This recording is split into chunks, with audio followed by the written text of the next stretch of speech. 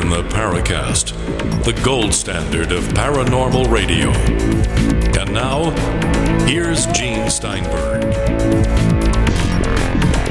Chris is back from his hiatus on the Paracast this week. We've got a really fascinating show with lots and lots of questions from our listeners. It's going to be a really interesting piece of information. In any case, we haven't had a chance to talk to Chris very much about the International UFO Congress. I don't know, Chris, whether you saw the newspaper story in the Arizona Republic, which was picked up by USA Today, which made it seem like it was just a seminar and a bunch of healing sessions for people who were abducted by UFOs. What did they miss? Well, obviously, that kind of coverage is to be expected by a newspaper in such a conservative place like Arizona. Unfortunately, we do have a lot of folks out there that still haven't gotten the message that this is a serious subject. It deserves serious attention. It deserves the powers of diagnostic hard science thrown at it. Instead, they just go for the convenient lady molding alien heads, or the guy with his implant finding device, or people that have had experiences that they can't explain and would like some sort of help with. I find it very disingenuous for reporters to go to an event like the UFO Congress and report a thin slice of information about the proceedings. I felt this year that Open Minds did an excellent job. It's taken them a little bit of time to zero in, I think, on a format in terms of the kinds of speakers that really deserve to be listened to. I did have some exceptions. James Gilliland, for instance, is not someone that I would give more than just a few seconds of my time. I joked with a few people that anytime you see someone playing a Native American flute who's not Native American at a UFO convention, run the other way. The only people I've ever seen do that are Stan Romanek and James Gilliland. So other than that, though, I really think that the presenters were very well chosen. Being one of the presenters this year, I kind of feel strange saying that, but I really had a sense that they really are attempting, John Rayo and Angela and Maureen and Jason and Alejandro are really attempting to put together a well-rounded group of presenters that are above the giggle factor for the most part. They're trying to be all things for all people, so you got to have your occasional new age guru who heals people over the phone for $150 an hour. But I think by and large that the presentations were very good. I hit it off with and made some new friends. Mark Pilkington and I spent a lot of time together. Of course, Mark was the producer and one of the writers of the Mirage Men book and movie. He was probably the least popular speaker. I've never seen Stanton Friedman get up, line up at an audience mic to ask a presenter questions. And boy, he was raring to go. Of course, Mark was quite controversial with his comment that every single crop circle ever made was made by humans. A lot of people took exception to that. Even I did. I think all in all, it was it was a really good Congress. I think they're improving every year. I really hope that they continue in this direction. One thing I'm going to suggest is trying to get younger people involved, maybe have a student rate for young people to come, to be able to afford to come, and also maybe do some streaming, stream the conference, maybe for a nominal fee. Go ahead. They have professional videographers videotaping the whole thing. All you need is a switcher and an internet connection, and you could be streaming the conference. So I think that would open it up for young people, which I think is important. All in all, I think it was really good. Now, just to point out here in terms of location, this was held in the Fountain Hills area, but Arizona State University is about a 20-minute drive away. We're talking about tens of thousands of young people. And if there was a way to attract that audience, we would reach a new generation of people who are apt to be interested in what's going on. They're concerned about the environment. They're concerned about war. They're concerned about a lot of things, and certainly all these strange things that are happening. They ought to be concerned about it, and I think they would if they were given the opportunity. Now, I was just thinking as you were talking about that reporter from the Arizona Republic. Now, let me have a few disclaimers here. I used to be a columnist for the Arizona Republic and for another newspaper in the Gannett chain, USA Today. My son was an intern and later actually received a paycheck for a couple of years writing for the Arizona Republic. So we have an affinity for that place. But what seems to have happened here is the reporter went to the concession stands, the vendors' booths, a separate room from the actual conference speakers. Looked around, found the wackiest stuff, and decided to write a story. That's lazy reporting. That's going in there and sitting for an hour, grabbing a couple of quick interviews because Stanton Friedman was quoted because he was there in the vendor area for quite a while. And that's it. That's the story. It's not who spoke at the event. It's the photograph of alleged alien implants. Again, I really do think it behooves a reporter to actually do his job and go in and do a well-grounded, well-rounded piece on an event such as this. It's just a never-ending source of irritation for me when I look at how mainstream media still is tending to cover these subjects. And as far as the actual conference itself, having people come from out of town, paying lots of money to stay in a hotel, pay money to put a butt in a chair, so to speak. I don't think that this particular way of relaying information is going to be viable for much longer.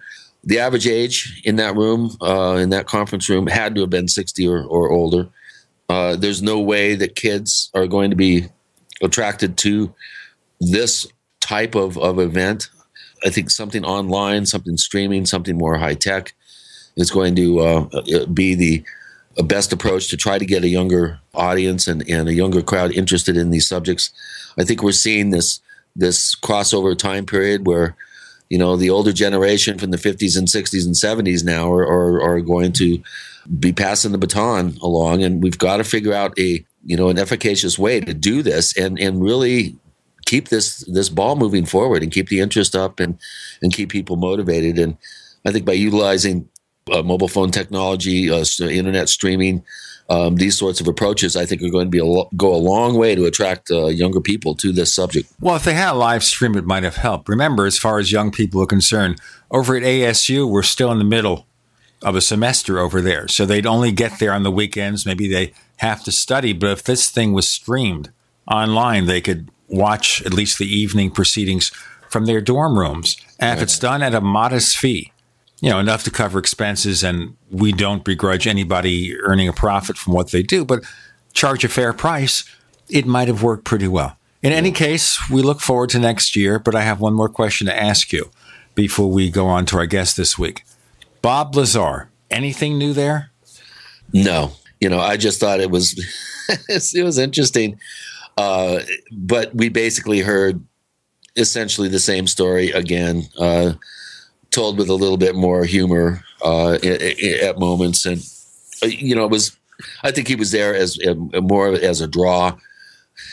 I didn't really sit through his presentation. I pretty much was clued in exactly what was going to be happening. So it didn't really, I think a lot of people walked away kind of scratching their heads wondering why he was even there, because I from what I understand, there was no new information imparted by Lazar. And, I think he's kind of a bit of a, water under the bridge at this point. I'd like to see somebody else from S4 or from Area 51 or somewhere out on the test range there come forward and become our new Bob Lazar and maybe spill some beans out there that we can sink our teeth into and learn something more. In 20 seconds or less, tell us about our guest this week. Well, David Childress is quite the amazing world traveler. He's written dozens of books. Many people question his suspension of disbelief and his contention that ancient aliens are responsible for megalithic sites found around the world that can't be explained by science. I don't care who you are. We can't even lift 1,000-ton blocks of stone, raise huge obelisks. David has been a champion of diffusionist archaeology for many years. He thinks the oceans were highways, not barriers. So it's going to be an interesting wild ride with David Hatcher Childress. With Gene and Chris, you're in the Paracast. First came Attack of the Rockoids, and it was a critically acclaimed success. And now there is The Coming of the Protectors. A former military intelligence man is contacted by a space woman in a dream that turns out to be a nightmare because evil forces on her distant planet are planning to conquer the Earth. This is gripping science fiction of the classic kind. Attack of the Rockoids and the Coming of the Protectors. Find out more at rockoids.com. That's Rockoids, ROCKOIDS.com. So here's what happened. I was placing an order online. The site went down. It took hours before it returned, but I'd already placed the order with another company. If your site goes down, you could lose business. And if you have a business or personal site, you'll want to know it's easy to run and it will stay online. At iWeb, your site is hosted on one of the most reliable networks in the world. Talk to a sales rep at iWeb.com. Use the promo code TechNightOwl for a special discount. Have you ever felt like the United States government knows way too much about your financial affairs? I continue to hear stories about property seizures, frozen bank accounts, confiscation of stocks and bonds. It makes me wonder if the U.S. citizen will ever again have the right to life, liberty, and the pursuit of happiness.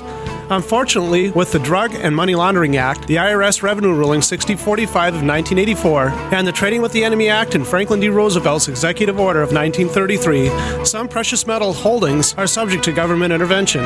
For this reason, Midas Resources has prepared a report explaining the boundaries of trading precious metals privately. Whether if you have any intention of trading with Midas Resources or not, I have instructed my representatives to give this report out free.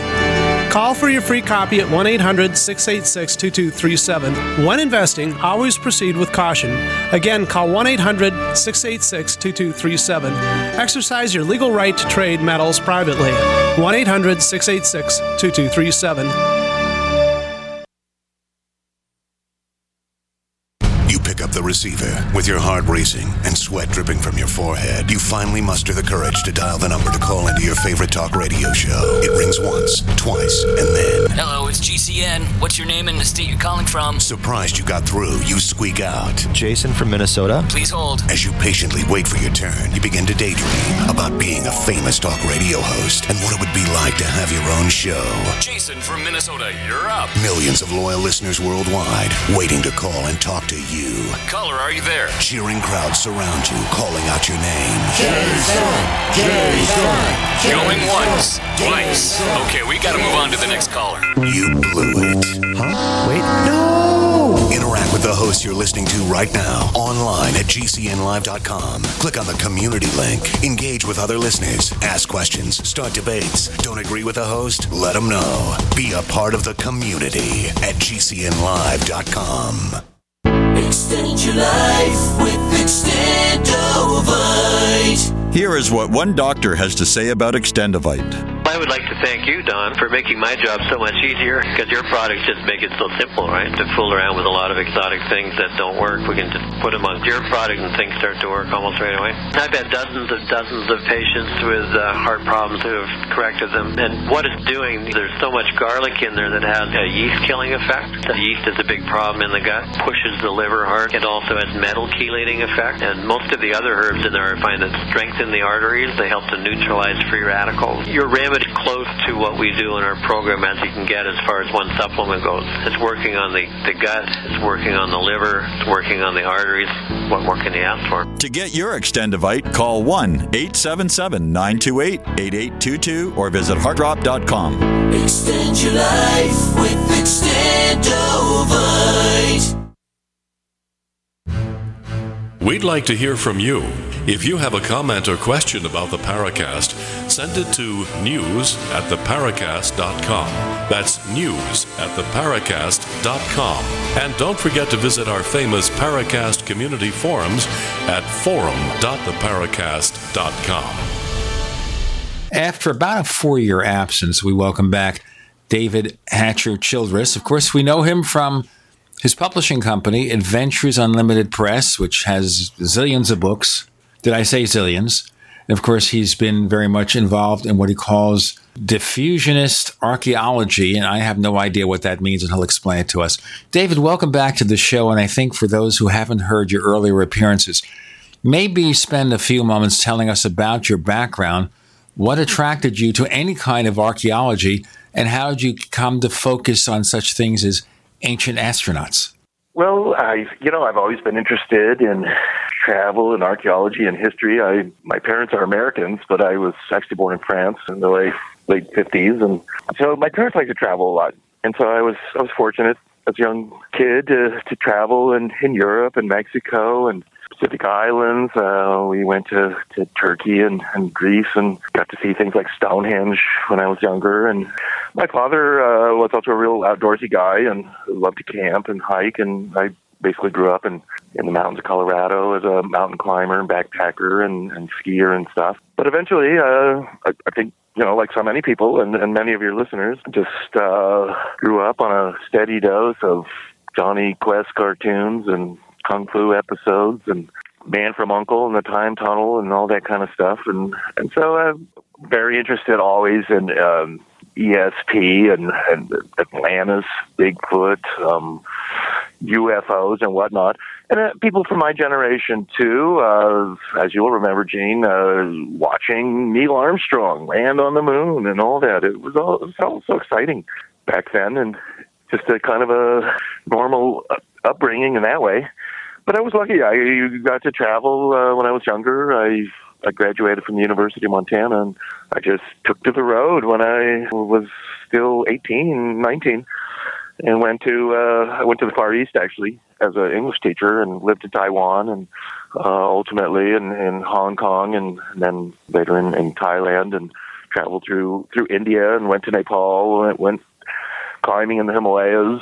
I'd always been interested, of course, in Yetis and also in mountain climbing and going to Tibet and Tibetan monasteries and things like that. And I was able to do all that.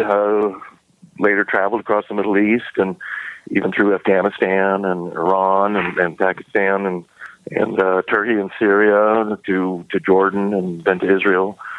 Later to Greece again and Egypt. Went to the Great Pyramid.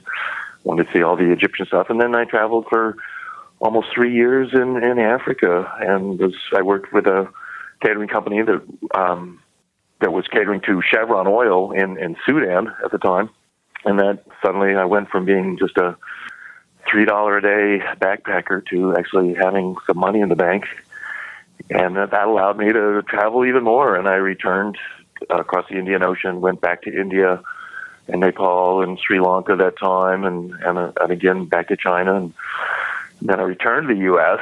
finally in the early 80s, and then I began traveling in South America and Central America and the Pacific Islands and places like that. And I've kept going all these years. Finally, I started writing books in the middle 80s, and my first book was a book called Hitchhiker's Guide to Africa and Arabia. And then later I began writing my Lost Cities series, which are regional. There's one on China, Central Asia, and India, one on South America, one on North and Central America, one on Africa and Arabia, one on Europe and the Mediterranean and other areas too.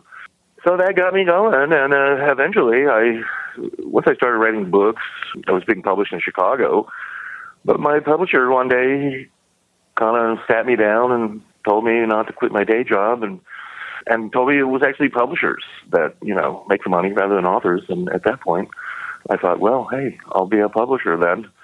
And so I started at Adventures Unlimited Press, and ultimately a magazine called World Explorer Magazine. And that's what I do today, and I somehow make a living at all that, publishing books and magazines and writing books as well. And that's great. And now there's the Ancient Aliens TV show with Giorgio and Eric Von Doniken and all those guys, and I get to be on that, and it's a real pleasure and privilege, to be part of all that, and I enjoy it. So here I am today. I'm no looking back, I guess. Okay, let's look back at something else here. Ancient astronauts. Now, the concept of ancient astronauts is nothing new to people who follow UFOs and other literature. There were writings about it even in the early 50s, of course.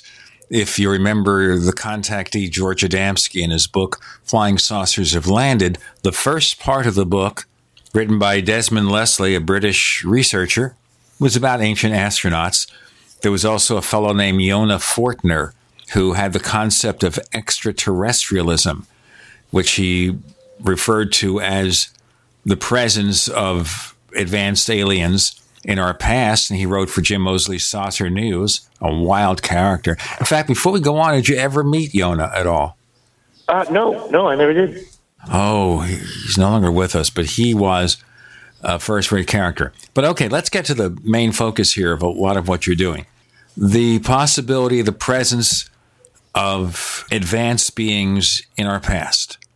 So, to be blunt about it, David Hatcher Childress, was God an E.T.? Well, of course, that's a simple question, but I don't really have a simple answer for it.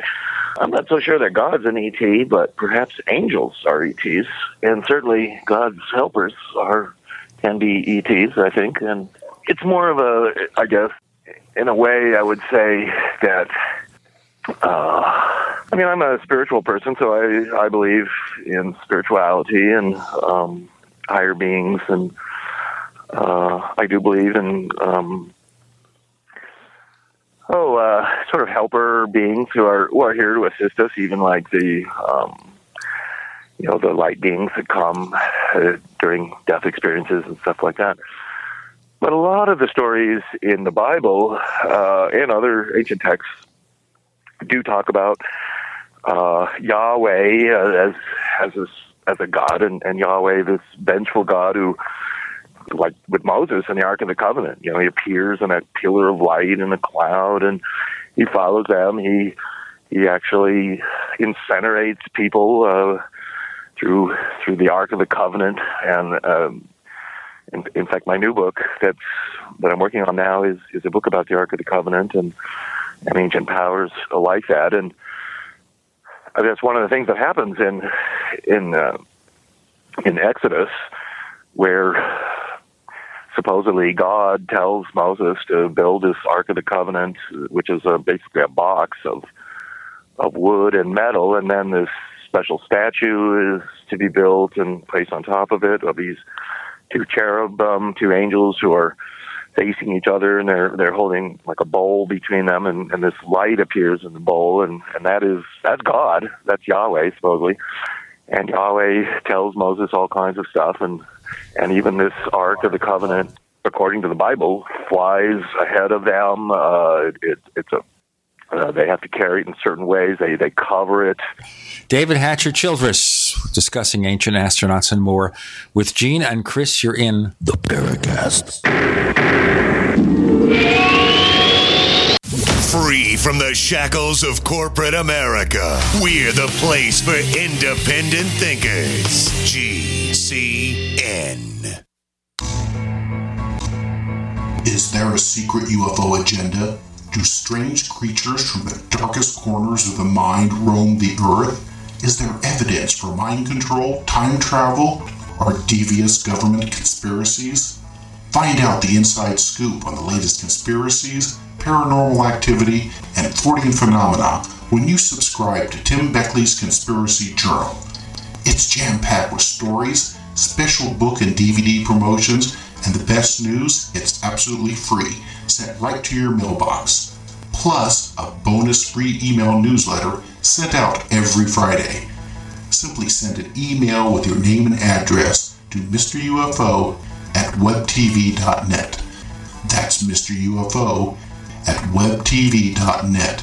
Find out what they don't want you to know.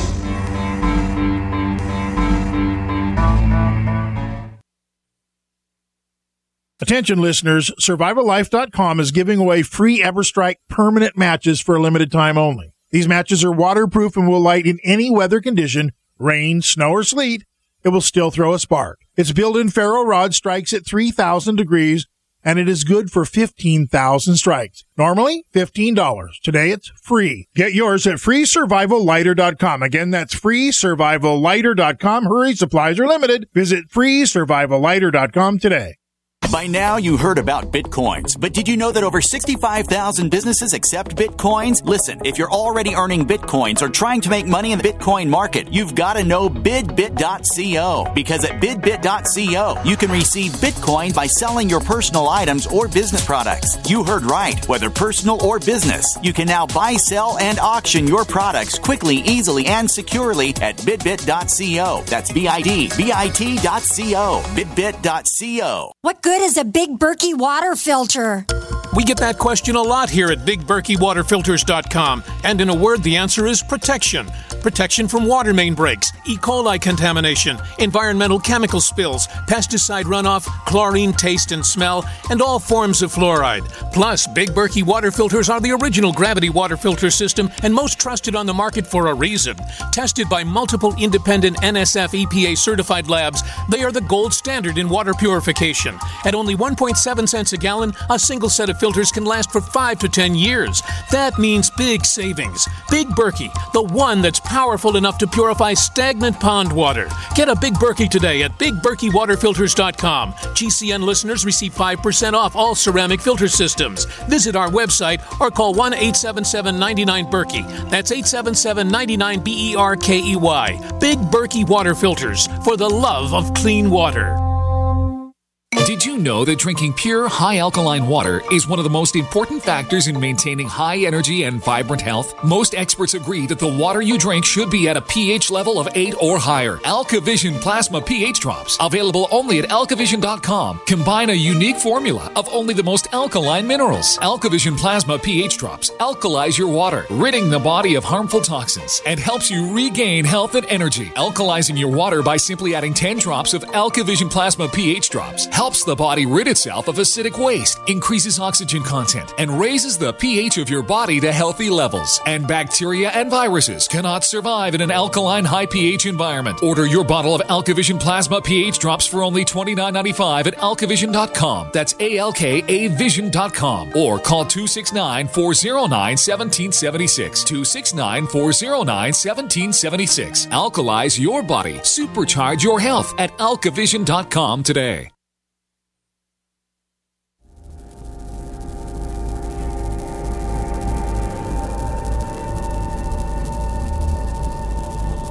This is Robert Hastings, author of UFOs and Nukes, and you're listening to the Paracast, the gold standard of paranormal radio.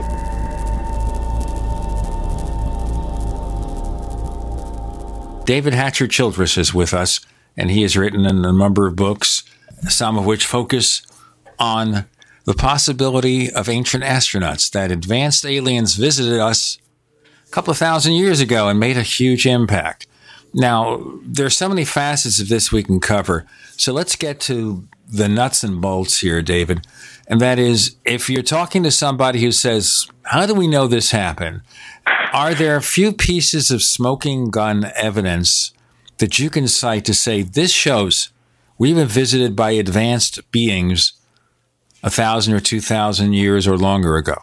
Well, for me, largely archaeological evidence, and I really work mainly as an archaeologist, so I'm constantly traveling all over the world and looking mainly at megalithic ruins and things that are especially well-made, large, mysterious in that sense of giant blocks that are quarried, and they're found all over the world.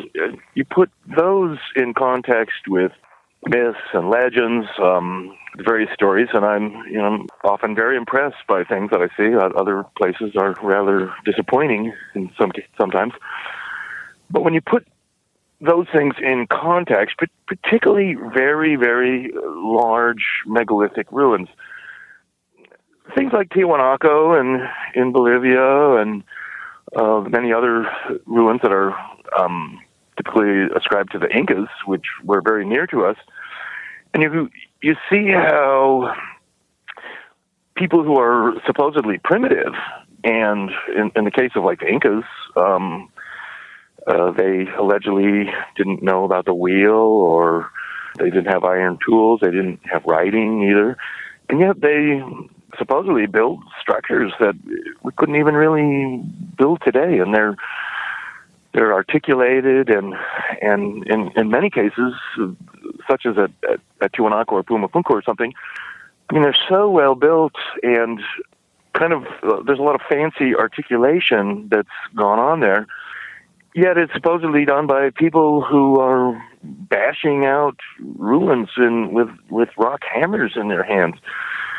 And you look at a lot of those things, and particularly if you just look at them open-mindedly, they're not easily explained. And the idea that primitive simple people are making this, and in many cases the archaeologists just have it wrong because they're actually ascribing the origin of these ruins to somebody who probably didn't even build them.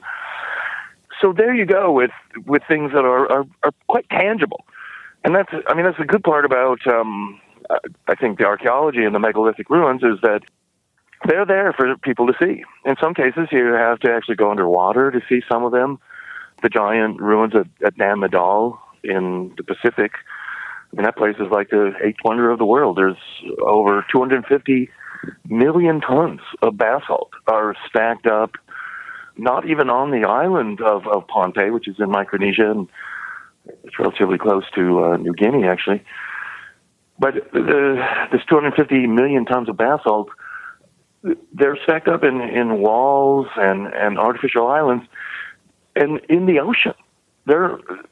That giant city is not even built really on land.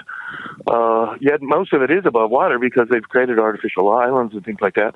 But much of it's underwater. And the stones there weigh up to 80 tons is the largest ones. And once again, you have the people there are said to have not had any metal tools. How did they think they got him out there from the quarry site?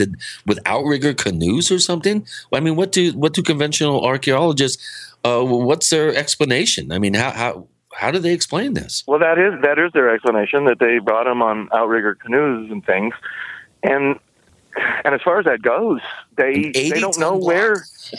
Yeah, they don't know where the quarry site is. Entire mountains would be dismantled. It's prismatic basalt that's at Nam Madol, and so it's like the Giant's Causeway in Northern Ireland, or basalt is one of the hardest stones known to science. Yeah, and there's certain formations of basalt that they crystallize in really kind of bluffs and cliffs, and the prismatic basalt is there to separate, if you can do that, places. I mean, there's a number of places where you can see prismatic basalt, but Nam Madol is one of the few places where prismatic basalt has. And in there, it's in a huge amount. I mean, it's 250 million tons of it. It's separated into these various sizes of kind of, they look like 8-sided Lincoln logs or something, only they're extremely heavy and hard. Basalt's magnetic too. But they can't even, there's so much of the basalt there that entire mountains would have been disassembled in order to create the material. And they don't know where it came from. It baffles the archaeologists too. There's so much, but wherever it came from, it's thought that it was then put into outrigger canoes. A 20-ton, a 50-ton giant block of basalt, and then somehow floated around the island and then dumped onto this coral reef, and in some cases piled up into 30, 40-foot high walls and things, and even why they would do it. The natives say there that the basalt was flown through the air, and magically flown through the air, and two brothers built the city. They had a flying dragon, supposedly. And when you go there, I mean, it's amazing. The islanders don't like even going to the city. They have a certain fear of it, and they believe that they'll die if they spend the night there.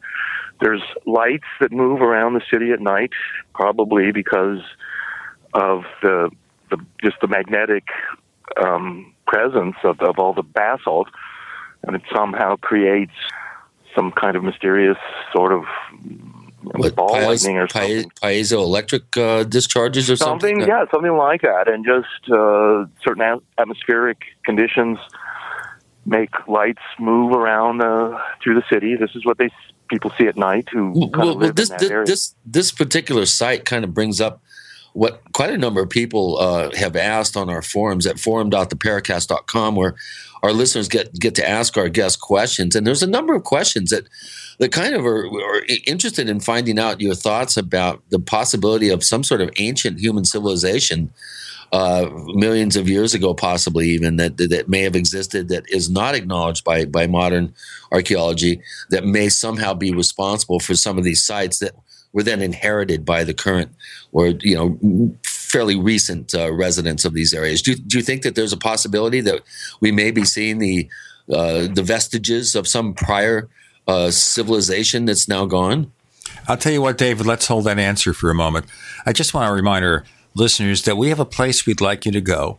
It's plus.theparacast.com, plus.theparacast.com. And that's where you can learn about the Paracast Plus, where we offer a higher quality audio version of the show with 41 minutes of network ads removed. Also the exclusive After the Paracast podcast. And you can get it for as low as $5 a month. And we have annual or 5-year subscriptions. If you order a 1-year or 5-year subscription, our own Chris O'Brien has arranged to get you a copy of the ebook version of Stalking the Tricksters, plus.theparacast.com. And right now we're talking to David Hatcher Childress. He has a long question to answer about older advanced civilizations on Earth with Gene and Chris. You're in the Paracast.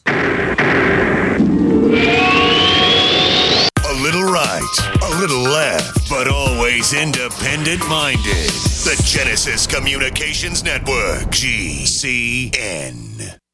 Attack of the Rockoids has been well received by critics and readers alike. It's a thrill-a-minute story you'll never forget. A former U.S. military intelligence officer is haunted by intense dreams about a beautiful woman pleading for his help after a terrible battle in outer space. But the dreams turn out to be true and thrust him into a telepathic love affair with a woman whose faraway planet is intent on destroying the Earth. And now the gripping tale continues in The Coming of the Protectors. It's the second book of the Rockoids trilogy, a galaxy-spanning adventure that pits our hapless heroes against powerful, fanatical enemies that threaten the lives of freedom-loving beings everywhere. Attack of the Rockoids and The Coming of the Protectors, classic science fiction at its best, available now. For more details, visit rockoids.com. That's ROCKOIDS.com. If the IRS has garnished your paycheck or seized money from your bank account, you need to get professional tax help now. Fast action is required to put a halt to these aggressive IRS collection tactics. You can count on the knowledgeable team of tax professionals at Wall & Associates. With over 30 years of experience, Wall & Associates has settled the tax problems of thousands of taxpayers for a small fraction of what they owed. For a free face-to-face consultation, call 1-800-425-4610 to put a wall between you and the IRS. 1-800-425-4610 or look for us on the web at wallandassociates.net. We solve tax problems. If you hire Wall & Associates today, you'll never have to talk to the IRS again. To stop the levies and seizures today, take action now. Call Wall & Associates at 1-800-425-4610. Wall & Associates, 1-800-425-4610. Based on actual cases, results may vary, not a solicitation for legal services. Don't complain about your cable bill going up and up and up. Do something about it. Grab a pencil and jot down this special number, 1-855-905-MY-TV. The more cable TV rates go up, the better digital satellite TV looks. Say goodbye to the cable guy and get more of your favorite channels in 100% digital quality for less money. Call 1-855-905-MY-TV. Sign up for packages starting as low as $19.99, and there's no equipment to buy. You get free HD TV upgrade, a free DVR upgrade, and free professional installation. You control what you watch when you watch it. Record your favorite shows, pause and rewind live TV, even skip the commercials. Watch local channels too. At just $19.99, what are you waiting for? Pull out your major credit or debit card. Call 1-855-905-MY-TV. 1-855-905-MY-TV. Say goodbye to the cable guy. Cut costs and get more. 1-855-905-MY-TV. 1-855-905-MY-TV.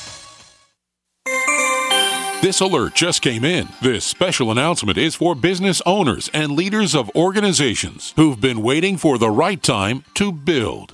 General Steel has made it impossible to wait any longer with rock-bottom prices that could save you thousands. That's right, General Steel, America's leader in pre-engineered structures, is offering buildings at prices you will never see again. Don't miss these prices. A 50 by 100 for $35,000. You heard right. That's 5,000 square feet for $35,000. Manufacturers, if you need a larger building, try a 100 by 100 commercial building for $129,000. You can't afford to rent with these prices. Imagine a 70 by 100-foot church building for under $69,000. With the economy improving and interest rates still at historic lows, you can't afford to wait. So call 866-91-STEEL. Lock in your price now. Call 866-91-STEEL. That's 866-917-8335.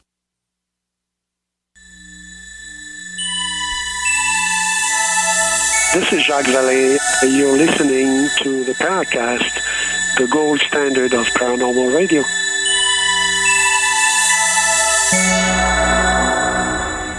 We have David Hatcher Childress, who, of course, has written many books, has Adventures Unlimited Press with Gina and Chris on the Paracast.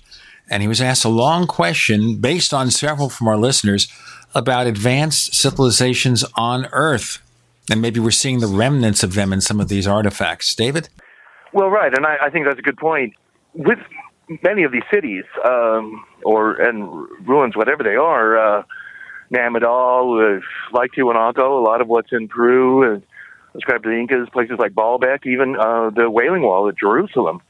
These ruins are, in some cases, they're so huge and so big, and it's essentially a base foundation, such as at Baalbek, where we have what are the largest known quarried blocks weighing up to 1,000 tons, and even more with some of the so-called unfinished blocks there. And so when you have ruins like this, and Namadal totally fits into this, you have giant blocks of stone. They're weighing 50, 100, 200, 1,000 tons. And they're stacked up and into walls. Sometimes they're very carefully cut and placed. With Namadal, they're actually, the basalt is rougher, and it's more just, giant blocks put up, and they're not carefully cut and placed. But when you have something like that, it's going to last for a long time. I mean, it's virtually indestructible. And as long as it's above water, or in some place where people can actually live today, and instead of on top of some remote mountain or something like that, then it's going to remain there. And a wandering tribe, thousands of years after this has been made, can come in and suddenly claim it for their own. In the case of the Andes, I mean, that's really what's happened with places like Machu Picchu and Cusco and Sacsayhuaman or Ollantaytambo. People are literally living in ancient buildings that were already there. And all they had to do was put a roof on many of these buildings and reoccupy them, because they're megalithic and they're virtually indestructible. The Spanish did try and rearrange some of the buildings. They would put in new windows or doors or something, and their construction was always of a more poor quality than the original. But so, because these buildings are essentially indestructible, they're occupied and reoccupied over generations, over literally hundreds and thousands of years. Jerusalem is a good example. What's at the base of the Wailing Wall and what was originally Solomon's Temple is also a Baalbek-type foundation of huge, what are called ashlars, giant stone foundation blocks that are the size of a railway car or something. And they're, like at Baalbek, they're weighing some astonishing amount of weight, something like 500 tons or something. And so if you're the roaming Israelites or the Incas or wherever you are, when you come along and you find what is essentially a giant wall that's already there. You can't even dismantle it yourself, although in many cases that is what happens to ruins. They're dismantled and used for building blocks themselves. And the Spanish did that so much in Mexico and South America, where they would dismantle other pyramids and Mayan or Aztec things, and then would build other churches and things. That's easier to do when you have smaller blocks or bricks or something. And that's what happened to a lot of the ancient cities in India and Pakistan, the Indus Valley cities, which are made out of fired bricks. And they're very well made, but yet, they're not megalithic stones that are difficult to move, even though these bricks were thousands of years old. And in fact, the Indus Valley civilization is known to go back to 1,000, 2,000, 3,000 BC. And yet, in the 1940s and 50s, they were dismantling these cities to build railway buildings, and they were building the railway through Pakistan at that time. So they used those bricks as ballast. So we have this reuse of ancient materials. Sometimes, if it's possible, an ancient city or structure is dismantled. But in other times, it's because it's megalithic, it can't be dismantled. And even modern archaeologists couldn't take these things apart. And now we want to preserve these things, fortunately. And so they become World Heritage sites and things like that. But they're used and reused. And that causes a problem for archaeologists, too, because archaeologists make all kinds of kind of dumb and basic assumptions like, if we go into this giant wall, if we find a piece of wood to date, that will tell us when this wall was built. And then they go and they find somewhere in a little niche or cubby hole in the wall, they find a bone or they find a piece of wood, and that's something that can be carbon dated. And then they'll carbon date it, and they'll say, this piece of wood is 500 years old. And so archaeologists in their infinite wisdom will say, that's when this wall was built, 500 years ago, because that's the date of this piece of wood. But that's just an assumption. That piece of wood could have been placed there 500 years ago by somebody who didn't build that wall, somebody who camped there for 20 years. And used to put all their bones and or even burials inside these walls. So the assumption that the person who put that piece of wood inside this wall is the builder is, quite honestly, probably completely wrong. Okay, so let me just ask you here, so we kind of foreclose this. All right, so if taking the wood and carbon dating it is wrong, what should they be checking to check the age of the structure? Well, right. It's not that easy to date this structure.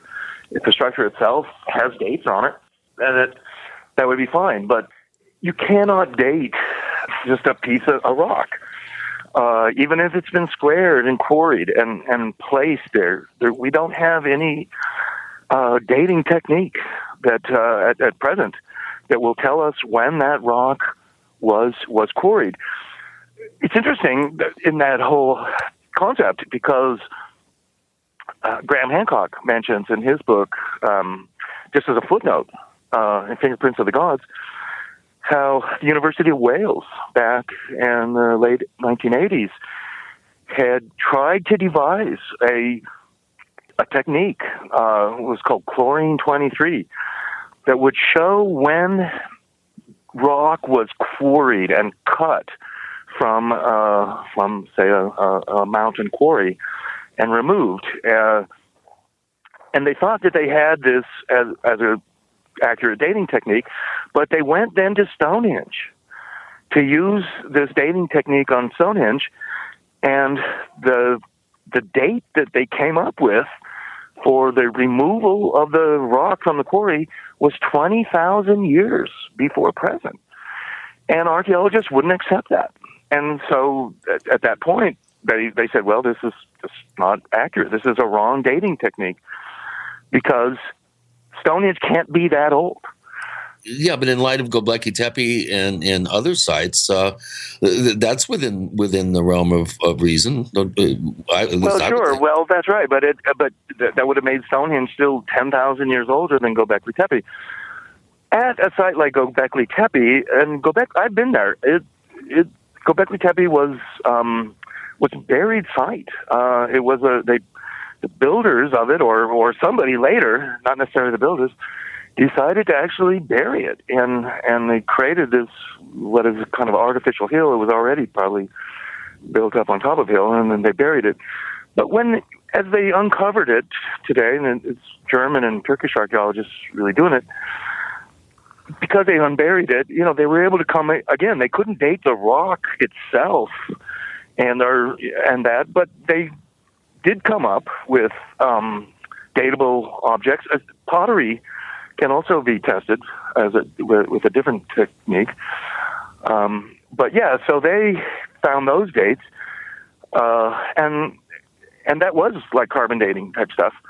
And so there they came up with dates like 9,000 BC and stuff, and they had to accept those dates, even though they don't interpret the site, the way I would. They're saying there at Göbekli Tepe that this is the earliest site. They don't think there are earlier megalithic sites than that, although no doubt there are. Let's go into more of this detail in our next segment with David Hatcher Childress. And Gene and Chris, you're in the Paracast. Independently leading the way for the nation. Compelling talk for every political persuasion. We are GCN. I'm really glad my buddy Mark turned me on to guns80.com. I got to tell you, I didn't want to buy any more firearms. I didn't want a paperwork trail headed back to Big Brother. I want 100% privacy. I want to be an invisible gun owner. Hello? So Mark says, hey, guns80.com, Ghost AR-15. Ghost means invisible. Get it? Ghost AR-15. Guns80.com. I got a couple, if you know what I mean. Go to guns80.com or call 844-2GUNS80. Hi, this is Ted Anderson. Have you ever wondered why banks, stockbrokers, investment advisors won't talk about gold IRAs? They've been available since 1986, yet the financial industry won't recognize the value of gold for your retirement. Gold has outperformed paper investments, yet no word about IRAs. If you would like to have gold for your retirement, call 800-686-2237. Don't get left behind by rising inflation and low returns. Call 800-686-2237. Secure your future and call 1-800-686-2237. By now, you may have heard a bit about Bitcoins. But did you know Bitcoins are now over an $8.5 billion market? And did you know that over 65,000 businesses now accept Bitcoins? Listen, if you're already earning Bitcoins or trying to make money in the Bitcoin market, you've got to know bidbit.co. Why? Because bidbit.co is where you can easily receive Bitcoins by selling and auctioning off your own personal items or promote business products and services for Bitcoins. You heard right. Whether personal or business, you can now buy, sell, and auction your products and services quickly, easily, and securely for Bitcoin at bidbit.co, the first and only marketplace website to offer BidBit Escrow, a proprietary technology which gives buyers and sellers security and peace of mind because all transactions are protected. Start today. It's free to join, free to post, free to auction, and free to bid at bidbit.co. Buy, sell, bid, or auction everything Bitcoin. That's www.bidbit.co. bidbit.co.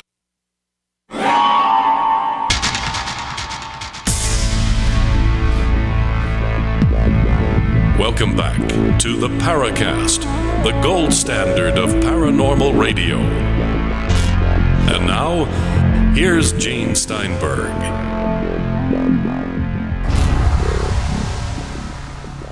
Our guest is David Hatcher Childress, prolific author. Of course, the force behind Adventures Unlimited Press. We're talking about ancient artifacts or more ancient artifacts. And you were talking, by the way, and it's getting to be a long answer, but 9,000 BC. How far back can we trace any of these artifacts? Well, I think that going back around 10,000 BC is a pretty good date to go for. They don't tend to date stone structures much much older than that. There are some buildings that were found in Poland, and they were made out of mammoth tusks and mammoth bones. And they do date those structures to like 20,000 or even 30,000 BC. Allegedly, they're the oldest structures that are known. The whole idea of how old humans are, how long humans have been making buildings and building roads and bridges and boats and port cities and things and going places, it's a controversial subject. And basically, again, as you described me earlier as a diffusionist, the two main schools of anthropology are isolationism versus diffusionism. And isolationists are really the ones in charge of our universities and educational system, in a sense, right now. And they tend to argue that ancient man was isolated. He didn't really go places. Oceans are barriers, not highways. People just can't get into boats and cross oceans and go places. They have to walk everywhere. And even this whole out of Africa theory is only that. They find ancient bones and things in Africa, and that's all fine. And then they say, well, then everybody just had to, got up and walked out of Africa and went everywhere. But a lot of that is assuming that the whole world looks exactly like it does today, and that the continents look like they are, the oceans are where they are. What is underwater today is underwater then, and what's dry land today was dry land then. Geologists would normally tell you that that's completely wrong. And 10,000 years ago, ocean levels were 300 feet lower than they are today. And that would make areas in like just the Central Pacific or Central Indian Ocean or the Central Atlantic. It would turn small island groups into mini continents and things like that. It's quite possible that ancient man came from some area that's underwater right now, in the Pacific Ocean or in the Atlantic or off Africa or anywhere. I mean, we don't really know what it was like 50,000 years ago, but we can pretty much guess that it wasn't like it was today. Climates were different. There were giant animals running around then. The whole end of the Miocene with woolly rhinos and woolly mammoths and huge herds of them.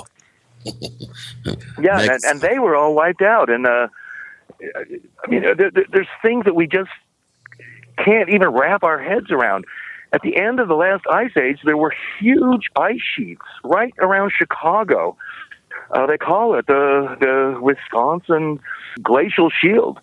Yet, at that same time that there were huge glaciers around Chicago, there were giant herds of woolly mammoths and woolly rhinos and giant elk running around in Siberia and Alaska. And there wasn't glaciers up there. I mean, it doesn't even make sense. Geologists can't really explain it. How is it that the North Pole doesn't have all this ice, but around Chicago there is ice? How does that make sense? And then all of these animals were wiped out in a huge tidal wave. Most of the ivory that was used in the late 1800s and early 1900s for piano keys and billiard balls and all that didn't come from African elephants. It came from piles of ivory in Siberia and Alaska, where tidal waves, some kind of huge earth cataclysm, had just wiped out these giant herds of animals who were running around in northern Alaska where there was no ice and had some different temperature, and destroyed them all. And even today, people they find giant piles of huge mammoth tusks and things. So trying to figure out all this stuff, who man is and how old he was, we have to bring it back, in my mind, to 20, 30, 50, 100,000 years in the past. And people who looked just like us, who were taller and had bigger brains, were running around. I mean, they had all the capabilities that we have. intelligence and adventure and inventiveness, of using tools, and in fact, they were actually stronger and bigger than we are. Yet, according to anthropologists, these guys didn't do anything. I mean, for 100,000 years, they sat in their caves and ate their woolly mammoth kebabs and stuff. Or mammoth stew. That's very good. I understand mammoth stew is really better, especially if you put it on a wok. I guess there were no woks then. Now, seriously speaking here, the thing I always wonder when we try to interpret what happened thousands of years ago, we can't even agree what happened yesterday.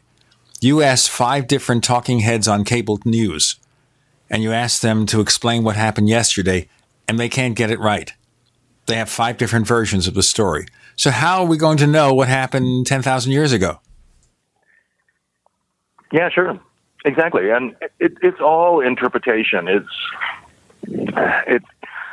everything. You know, history is his story. It's not her story. It's not their story. It's his story, or it's my story. And history is written by the winners of wars, not by the losers of wars. And so much of archaeology is just interpretation. You have to start with some kind of basic foundation, an idea. And unfortunately, archaeologists often start with entirely the wrong concept right at the very beginning. And that concept is that ancient people didn't do anything. They didn't go anywhere. They didn't have any tools. They had very little knowledge of what they were doing. And yet, they went to remote islands like Namidal. The island is called Ponte, actually. And they just, for no real good reason, just stacked up 250 million tons of basalt into 100 artificial islands and huge walls 30 feet high with basalt boulders that are 40 or 50 tons in them. And there's not a good explanation for it, and how it would even be done. And then in all of these sites, there's the why and the how.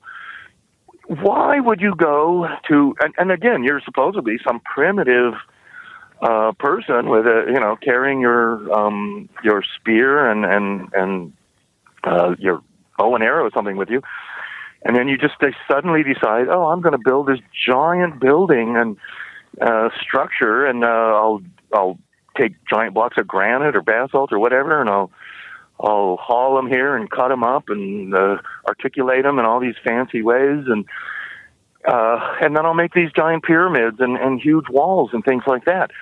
And then people are standing there. I mean, even today, modern tourists are just looking at it with wonder, going like, wow, how did they do that? David, I want to ask you more about this in our next segment. And that is, the common theory here that you take a bunch of primitive people and you say, let's build this structure. It's going to take maybe 100 years. That's okay. We'll go through several generations of people, each one dedicated to the task of building the structure perfectly. It doesn't happen in 1 year. It's not 10 years. It's 100 years, maybe. And I just wonder the logic about that. How do you discipline people to do that over successive generations? It doesn't make sense to me. David Hatcher Childress is here, trying to make sense of all these archaeological mysteries. With Gene and Chris, you're in the Paracast.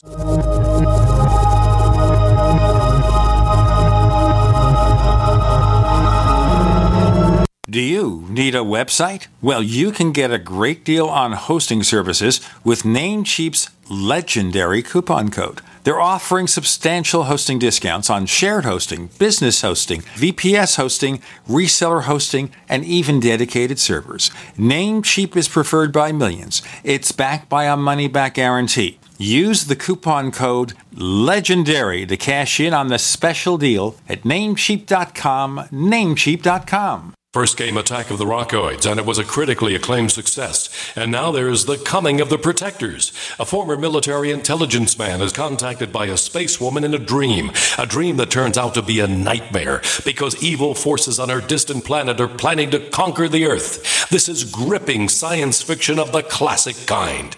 Attack of the Rockoids and The Coming of the Protectors. Find out more at rockoids.com. That's Rockoids, ROCKOIDS.com. On the average, Americans work between 45 to 50 years, hoping to build up enough wealth to retire and live out their golden years. Unfortunately, with taxation, the rising cost of food, energy, housing, and medical, many retirees are forced to live below the poverty line. Is this a flaw of free enterprise, or is our monetary unit we call the Federal Reserve Note forcing us into perpetual debt, ensuring inflation and higher taxes? These questions and more can be answered by reading G. Edward Griffin's book, The Creature from Jekyll Island. Congressman Ron Paul states it's what every American needs to know about central bank power. A gripping adventure into the secret world of international banking cartel. Hi, this is Ted Anderson. I will give a silver dollar from the early 1900s to anyone who purchases this book. Call 1-800-686-2237 and order a copy today. It's critical that the public be made aware of the system. Call and order your copy today at 1-800-686-2237. That's 1-800-686-2237. What good is a Big Berkey water filter? We get that question a lot here at BigBerkeyWaterFilters.com, and in a word, the answer is protection.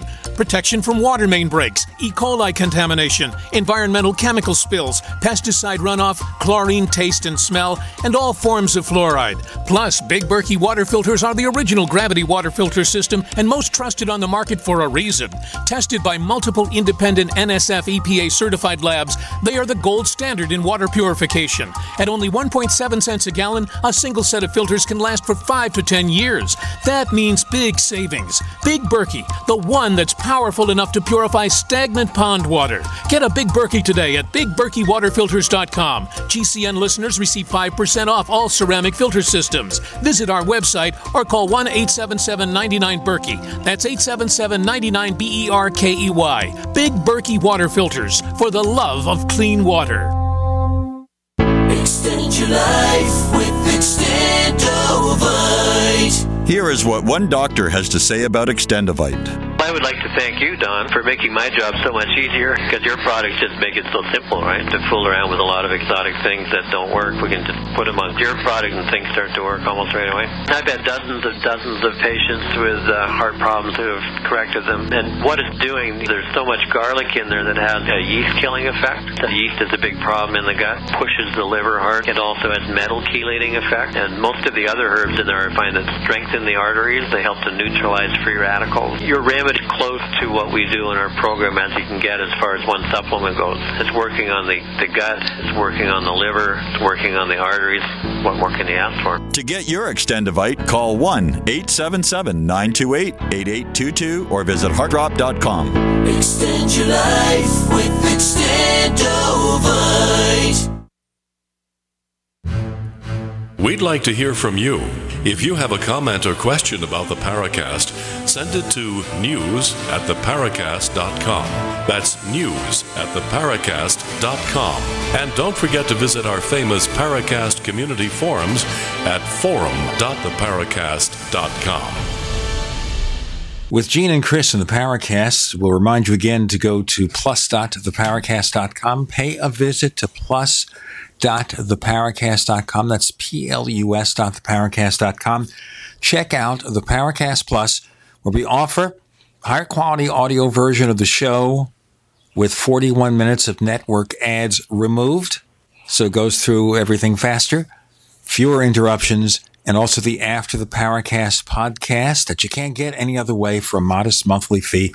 Plus.theparacast.com, plus.theparacast.com. Okay. David Hatcher Childress, the question I asked was about how they can possibly be expected to engage in these projects that span generations, all the discipline involved, and if they're trying to just survive, how could they get these people to do such things?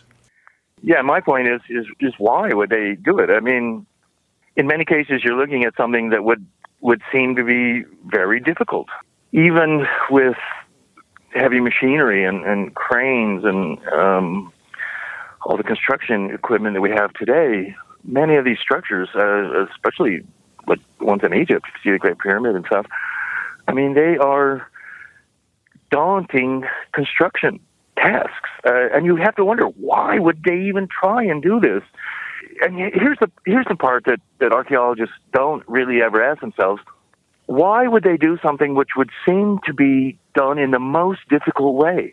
They don't have to do things in that way. Building, again, out of bricks and smaller stones would seem, that's how we would do it today. We pour also liquid stone and concrete. And that is a smart way to go. But it would seem that these ancient people are doing things not just in a kind of large scope, like you're saying, over 100 years and all the discipline of the workers and stuff, but they're doing it in a way that they don't have to. And it would seem like they're doing it in a very, very hard way, moving supposedly with brute force huge stones. They don't have to do that. Why aren't they cutting these stones into much more smaller and manageable pieces to work with? That's what we would do today, but they didn't do that in ancient times. And my point is that it would seem to be that what they were doing wasn't so difficult. We see it as so hard. I mean, man, they're dragging these 1,000-ton blocks around. How could they even do it? Well, what are you suggesting? That there's some form of lost technology that was being utilized? Yeah, exactly. That's right. Yeah, that's what I'm saying. They had to have, in my mind, some kind of levitation, some anti-gravity. It's not these thousands of people hauling some giant block, with all their ropes and stuff. Which is how we imagine it. It's got to be somehow it was not so hard for them. It wasn't 1,000 people dragging these blocks around. It was more like half a dozen of them with certain high-tech devices, whether it's some kind of sound technique that makes blocks of stone weightless. I mean, I don't know exactly, although I've always been interested in that. And Adventures Unlimited, we do publish books on anti-gravity and Tesla technology, special death rays, levitation techniques, UFO propulsion, all that kind of stuff. To me, there's totally something to that. NASA has published papers on acoustic levitation of sound. There is supposedly film footage taken in the early 40s by a Swedish aircraft engineer who was in Tibet, and he supposedly, in a book he wrote, which was never in English, but is known to people, and then I discuss it in some of my books. He claimed, Tibetan monks using horns and drums, levitating blocks of stone up on top of a cliff to the building of a monastery. You're kind of hedging your bets there, my friend, when you say supposedly and everything. What's your opinion? Well, I think that I think it is real. When I say, the question is that he supposedly took like 16 millimeter movie film of this, and he writes about it in his book, which was published in Sweden. But that movie film has never been released, and so in that way, if the story's true, then it's suppressed. And so here we have suppressed footage that shows monks levitating and doing things that we would think are impossible. And things like that there's something and that's maybe a whole other discussion, but the whole thing of archaeological suppression, evidence that of certain amazing things that allegedly is there, like the Smithsonian suppressing things. I was shown a film in Holland that was taken in the early 50s, and it's a Dutch guy who he had appeared in and had been in like Ripley's Believe It or Not. He's not well known, and I had never heard of him before. The film I was shown, and it was about a half-hour film that was silent. It was taken in Switzerland in the early 50s. But this guy, and he's a thin, he was a Dutch guy who claimed he had all these yogic secrets and stuff. It's in a laboratory setting, and he's standing there without a shirt and just these pants on. And then these people in Switzerland, they run him through with swords, and his swords are put through his chest and his stomach, completely through, several of them. And, I mean, it's astonishing to watch. And he does not bleed. He does not, he's in no pain or anything. He stands there. They remove the swords from him, and he's not bleeding. And although you can see where the sword went in and out. And, I mean, it's a modern medical miracle. I mean, you can't believe it when you're watching this. And I've seen it a couple of times. And in our Dutch affiliate in Amsterdam sells a book about this guy, and they can get a video of this too. So what I'm saying is, yeah, I've seen this movie, and even today I don't talk about it much, but it's mind blowing. I mean, you can't believe it's real, and yet it has to be. I mean, either it's an elaborate fake from the early 50s, or it's a real thing, and no one can explain it. Now, they're not levitating any stones or anything like this in the movie, but this guy is doing things that would seem to be completely impossible. The movie does exist, yet it's not being shown on National Geographic. Most people will probably never, ever see this movie. Yet, it's real, and hundreds, thousands of people have watched it in Holland, I can tell you. And let's go into more details and a lot more mysteries to ponder in ancient times. We have David Hatcher Childress, and of course his company is Adventures Unlimited Press. And of course Chris has written books for them. A lot of our other guests have. With Gene and Chris, you're in the Paracast.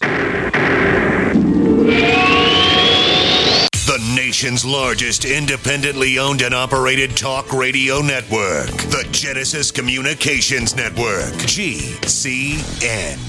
Graphic Converter is the image manipulation tool for the rest of us. It does not use any database. You get full control of all your files. Want to view the images of a folder? Drag it into Graphic Converter, and a powerful browser opens up to show your image files. You could use it for slideshows. You could use it to import images from digital cameras or from scanners. Need to do some image editing? You can do that too in Graphic Converter. Also print catalogs. Convert from so many formats I can't even list them. Download now to see if Graphic Converter is good for you, like 1.5 million other users. Guess what? You could save money when you buy Graphic Converter. Use the coupon code Night Owl. Use the coupon code Night Owl to get a special price for Graphic Converter. Go to lemkesoft.com. That's LEMKEsoft.com. Lemkesoft.com. LEMKEsoft.com.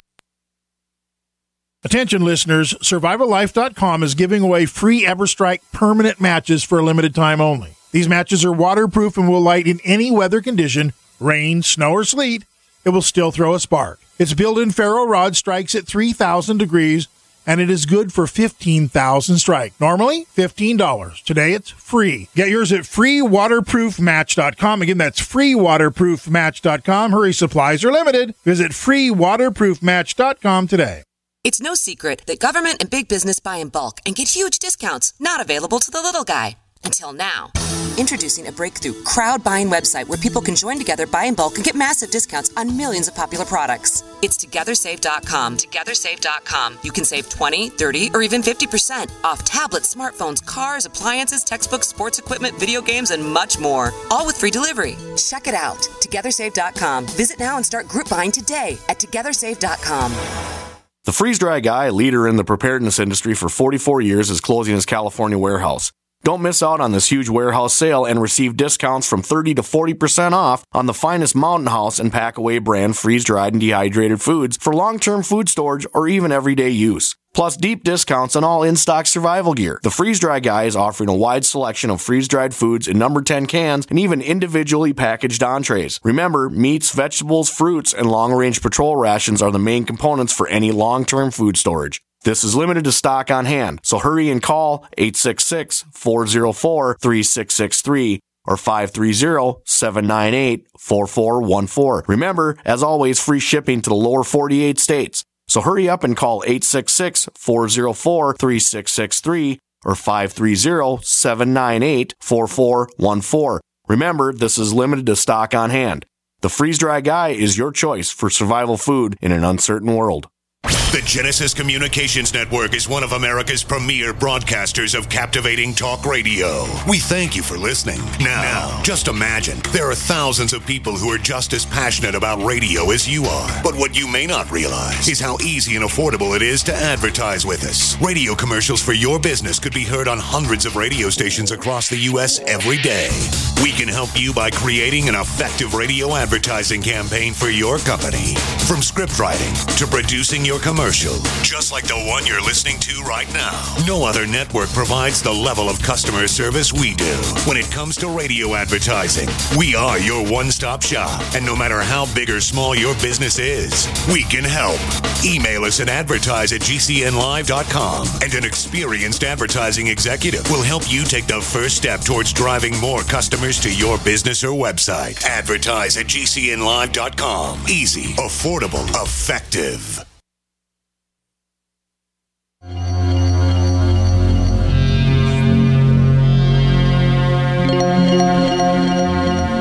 Hi, my name is Richard Dolan. You're listening to the Paracast.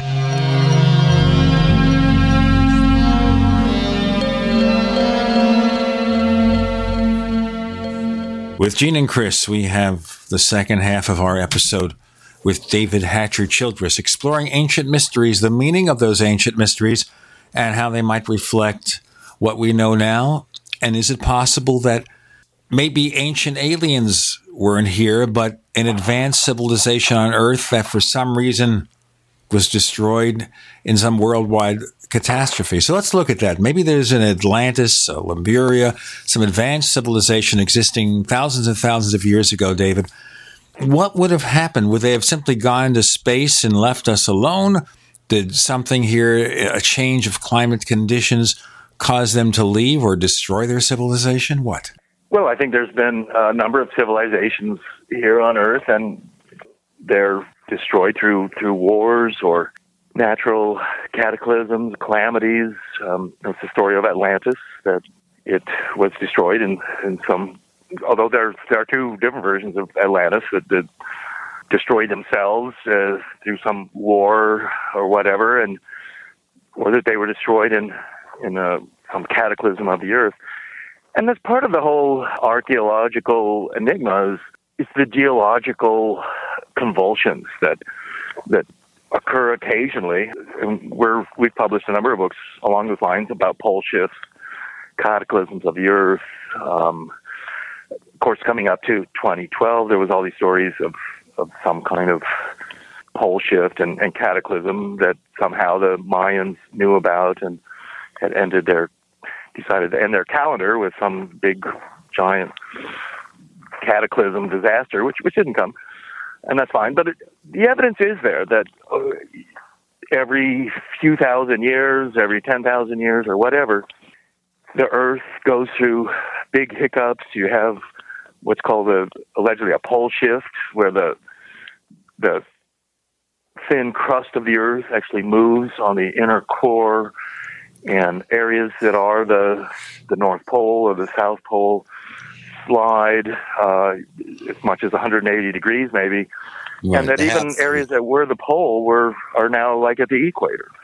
Right. That would explain, for instance, the instantaneous die-offs of megafauna, mastodons found with plant matter in their mouths, like they were literally frozen in an instant.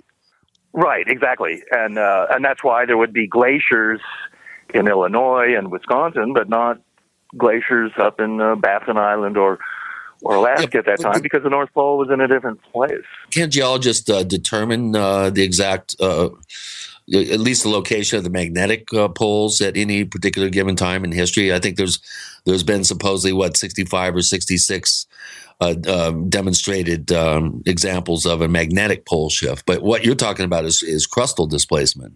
Yeah, that's right. Yeah, crustal. Can't you determine that scientifically? And if so, why doesn't Well, I mean, again, it's like what we're talking about with the experts, and the experts can't agree on things. And a lot of times, the experts aren't really the experts anyway. They're out of their their field. Today, we have so much talk of global warming, and we're responsible for some kind of slow warming of the Earth, and sea levels are going to rise and things like that. And that's all fine. And I think it's hard to dispute that factories and mankind are having some effect on weather, and that the Earth is warming a little bit. You'd be surprised. But it doesn't. There's quite a few people on our forums that this has been one of the most contentious debates that we've ever had. Well, and it is. And look, there's a lot of stuff to global warming and climate change that are never mentioned. And that's kind of my point, is that, well, so-called experts are talking about how we're causing ocean levels to rise and we're causing this global warming. Yet, there were, global warming and cooling and weather change and climate change, it's been going on for 100,000 years. And it is severe. Droughts come and go. Huge. They think the Mayans were wiped out because of a extended drought that occurred. There were times in just like 1,000 years ago when the ice above Canada was minimal, and allegedly Vikings and other people could make that northern passage very easily. But now there's a lot of ice that appears. But so what caused all that? I mean, is mankind the cause of all climatic change? Certainly not. I mean, it couldn't be. And in fact, climate change is, it's severe in the past. And to ascribe it all to mankind is crazy. And so that's what I'm, while we might say that, there over time there is some man-made climate change and global warming, but on the larger scheme of things, it can't be. It's nothing compared to what Mother Nature does, and the kind of climate change that Mother Nature is able to create. Whether it's an El Nino thing or, we can't explain why there is so much ice in Antarctica and why it melts sometimes. Yeah. One of the books the Earth obviously has some sort of internal thermostat, which heats up when it needs to and cools off when it needs to. I mean, that would be right. And look, all it takes is a few volcanoes in Indonesia and the Philippines or anywhere to go off, and we'll have global cooling on a huge scale. I mean, we won't have to worry about global warming at all. They called 1816, I think, was called the year without a summer, and it was because these volcanoes in the Philippines had gone off. And that year, the whole Earth cooled, and in North America, they hardly even had a summer that year. And, it has nothing to do with mankind or global warming. And so my real point is that you're going to sit there and watch TV, and they're going to show you all this evidence, and these experts will come on and tell you this and tell you that, and it's what they don't tell you, maybe, that really matters, like, oh, well, the Earth goes through warming and cooling periods all the time, and there's nothing we can do about it. They don't tell you that part. So it's all selective, what we do. And this goes to everything, in archaeology, to pole shifts. I mean, they've got experts to explain anything. And from conspiracy angle, whether it's the JFK assassination or some other political assassination or even something like 9/11 or whatever. And buildings like Building 7 at 9 that was never hit by an airplane, but it also collapsed. They have to explain all that somehow, and they do. They get experts, and sometimes they'll just take years to do it, but they'll eventually release some paper, and they'll say, yeah, this is how it happened. And Popular Science and all the news guys will jump on it. They'll say, yeah, now they've explained this, we have an answer, and everything's, case closed kind of thing. Well, you're opening up a big can of worms with World Trade Center number 7 there, Mr. Childress. Well, right, all that kind of stuff. And I'm not trying to drum on any kind of a necessary conspiracy bandwagon either way. But my point is that people can explain anything. And while we're talking about cataclysmic pole shifts and things like that, but yeah, there'll be some geologists who will say, yeah, there's something to all that. But there are other experts who say, oh, no, that never happens. And Earth, here's what most geologists want to tell you, and it's what insurance companies would probably rather you believe, and that is that changes in the Earth and the climate and geological change is painfully slow.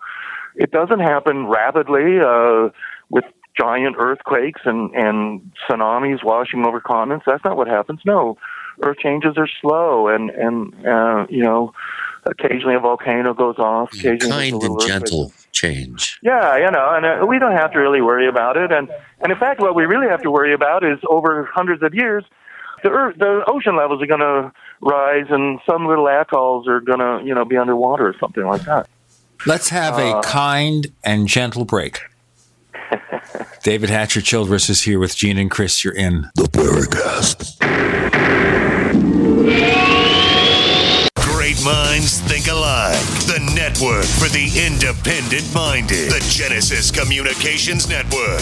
GCN. First came Attack of the Rockoids, and it was a critically acclaimed success. And now there is The Coming of the Protectors. A former military intelligence man is contacted by a space woman in a dream that turns out to be a nightmare because evil forces on her distant planet are planning to conquer the Earth. This is gripping science fiction of the classic kind. Attack of the Rockoids and The Coming of the Protectors. Find out more at rockoids.com. That's Rockoids, ROCKOIDS.com. So here's what happened. I was placing an order online. The site went down. It took hours before it returned, but I'd already placed the order with another company. If your site goes down, you could lose business. And if you have a business or personal site, you'll want to know it's easy to run and it will stay online. At iWeb, your site is hosted on one of the most reliable networks in the world. Talk to a sales rep at iWeb.com. Use the promo code TechNightOwl for a special discount. As the New World Order continues to tighten its grip on every facet of our lives, we're all asking ourselves, how can we maintain our independence? The answer is clear. Get prepared, and you get prepared now. Now the only question left is, where do we begin? My Patriot Supply is here to help. Call 800-247-3070 to get started with your 72-hour emergency food supply for only $10. We're even covering the cost of shipping.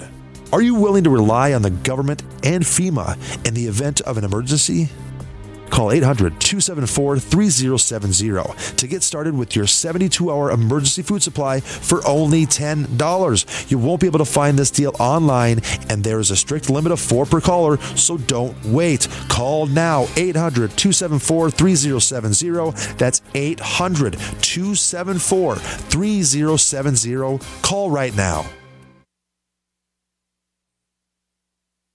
Ouch! My back is out again. Hi, Dr. Ortman with Wellspring Spinal Care. If you're experiencing neck, mid, or lower back pain, this information is for you. One of the complaints that I hear is patients receive their typical adjustment, only having to repeat them as the pain returns. Putting the bones back in place is only half of the battle. At Wellspring Spinal Care, we have the entire solution. We use the NUCA approach, utilizing 3-dimensional x-rays and gentle touch technology to deliver specific correction. We then design a custom nutritional supplement program which provides essential nutrients targeting the areas of concern. With a NUCA approach and proper nutrition, you'll be on your way to a faster and more permanent recovery. To get you on the road to wellness, visit drortman.com. That's drortman.com, or call us today, 952-303-9124. That's 952-303-9124. Wellspring Spinal Care, chiropractic done right.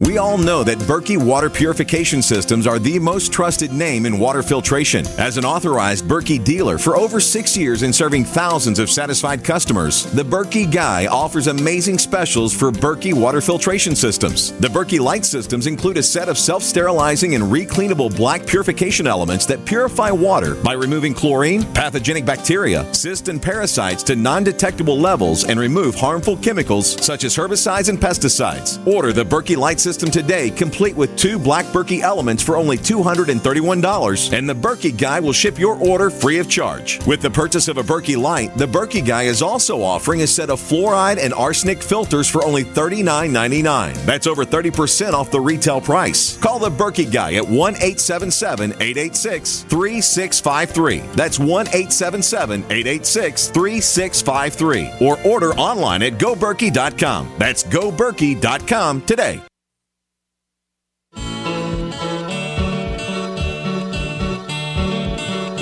This is Micah Hanks of the Gralien Report, and you're listening to the Paracast, the gold standard of paranormal radio.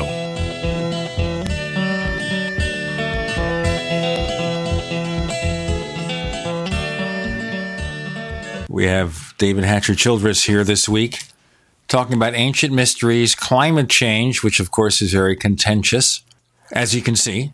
And I don't know if we can pursue that much further. Chris, there were a lot of questions in our forums, and maybe we should get to some of them.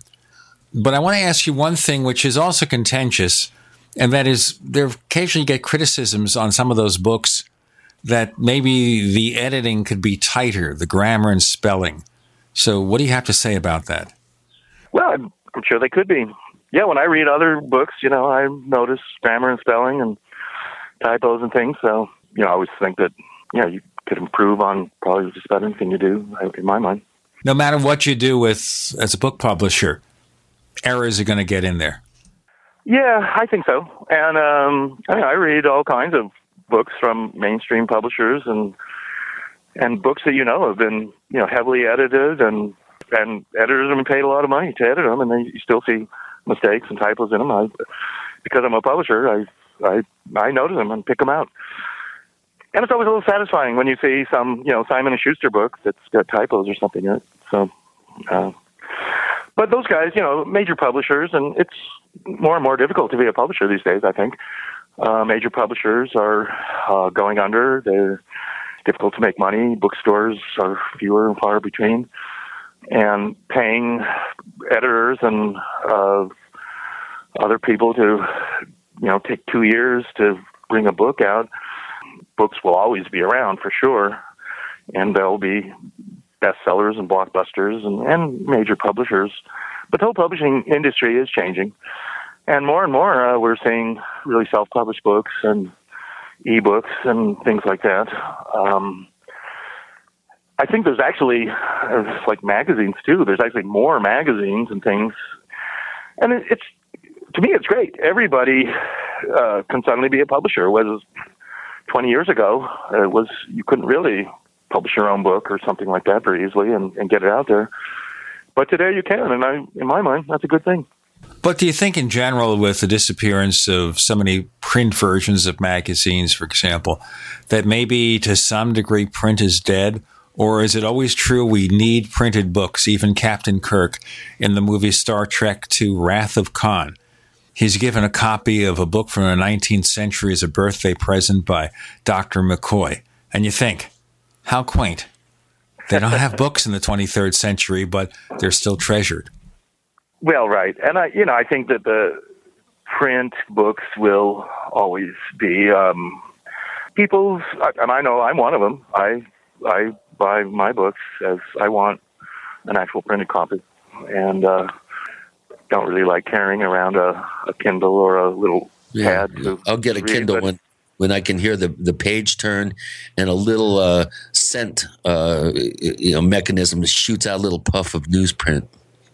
Yeah, I like to put little Post-it notes on pages too, so it's hard to do that on your computer. So I would like to get to some of our questions, David. Of course, you are controversial, having been for now quite a number of years being one of the most visible people on the Ancient Aliens program. There's a number of questions about Ancient Aliens. And one of them comes from our listener, Chris Johnson, who's been a forum member now for a couple of years. He doesn't post very often, but you brought him out of the lurking closet here.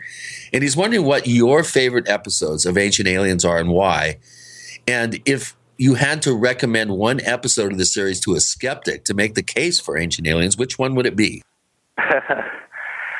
Well, I suppose my two favorite episodes are really the one where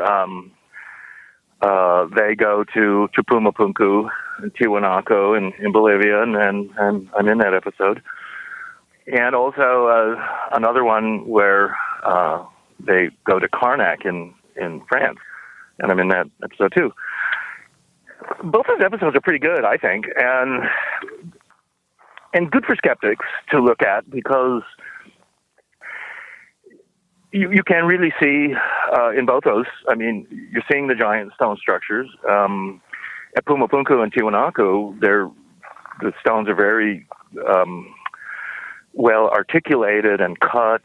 And of course, in the episode, we're speculating that they're using power tools and even that they're using like CAD programs to create these H blocks and things like that.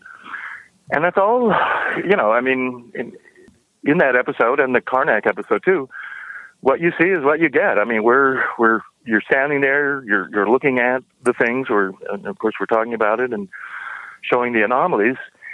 But, and in the case of Karnak, we have all these giant stones, rows of them. And with Karnak, mainstream archaeologists, I mean, they have no explanation. And we talk about it in that episode. They have no explanation at all. They can't explain it. They don't know why anyone would have done this. They don't know what it's for. They don't know who did it. I mean, there's literally thousands of menhirs, blocks of stone that are, I mean, yeah, they're weighing 100 tons, even 200 tons. And why they would have done this, put it up. I mean, they've gone through a lot of effort, but even the mainstream archaeologists, when I was there, I was talking to the French archaeologist of the site, and it was a woman, and I asked her what their explanation was. Anyway, and just right before we started filming the episode, and she said, well, we have none. We don't, we cannot explain it. So anyway, to me, those are both good episodes. And what skeptics really, and to me, there's nothing wrong with being a skeptic. What the skeptics do need, I think, to focus on when they see some of these episodes is just to simply realize that archaeologists don't actually have the answers for these things.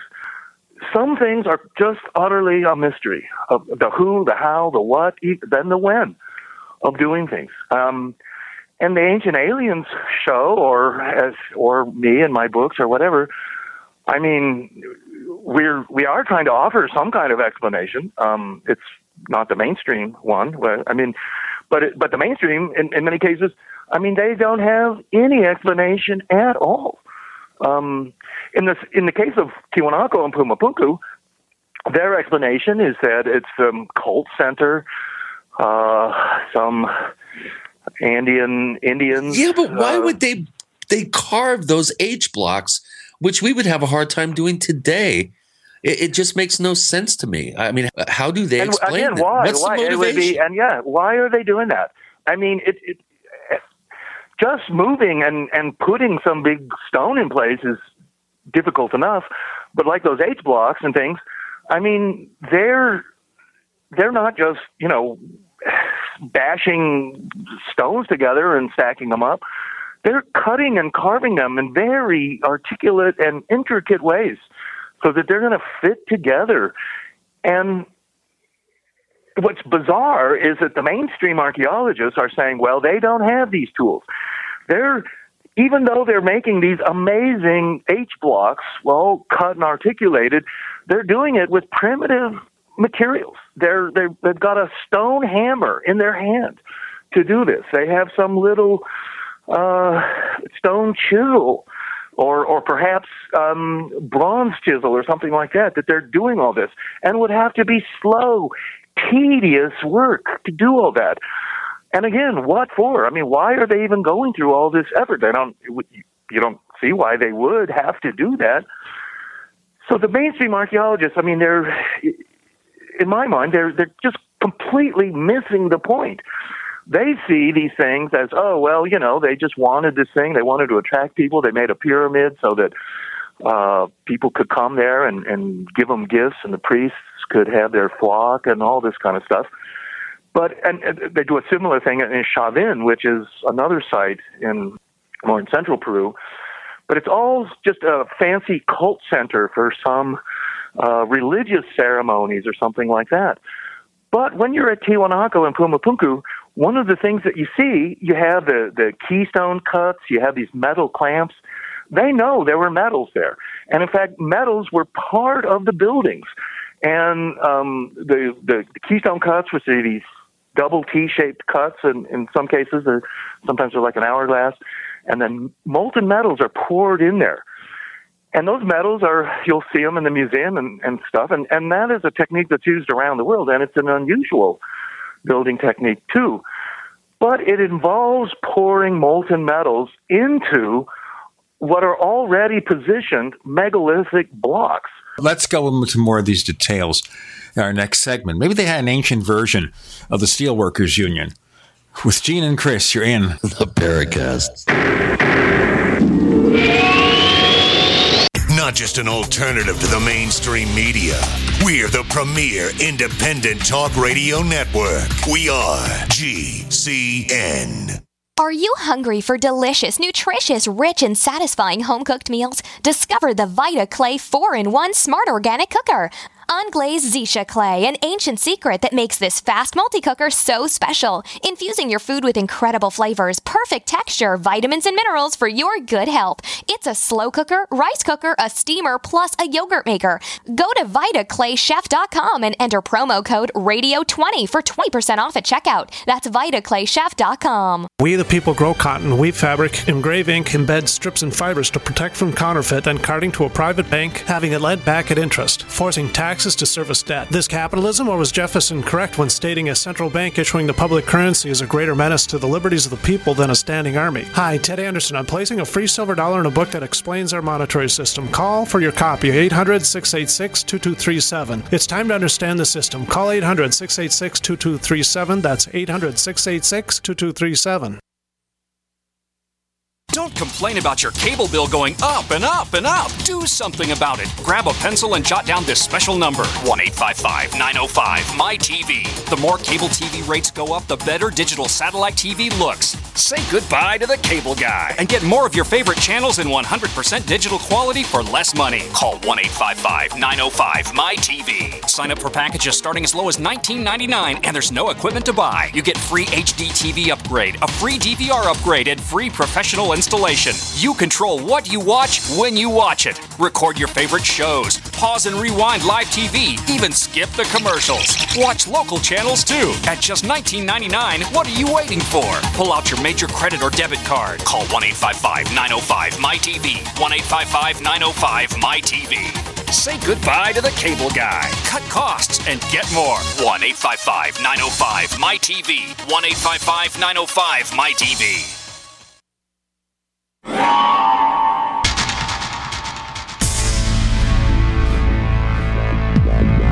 Welcome back to the Paracast, the gold standard of paranormal radio. And now, here's Gene Steinberg.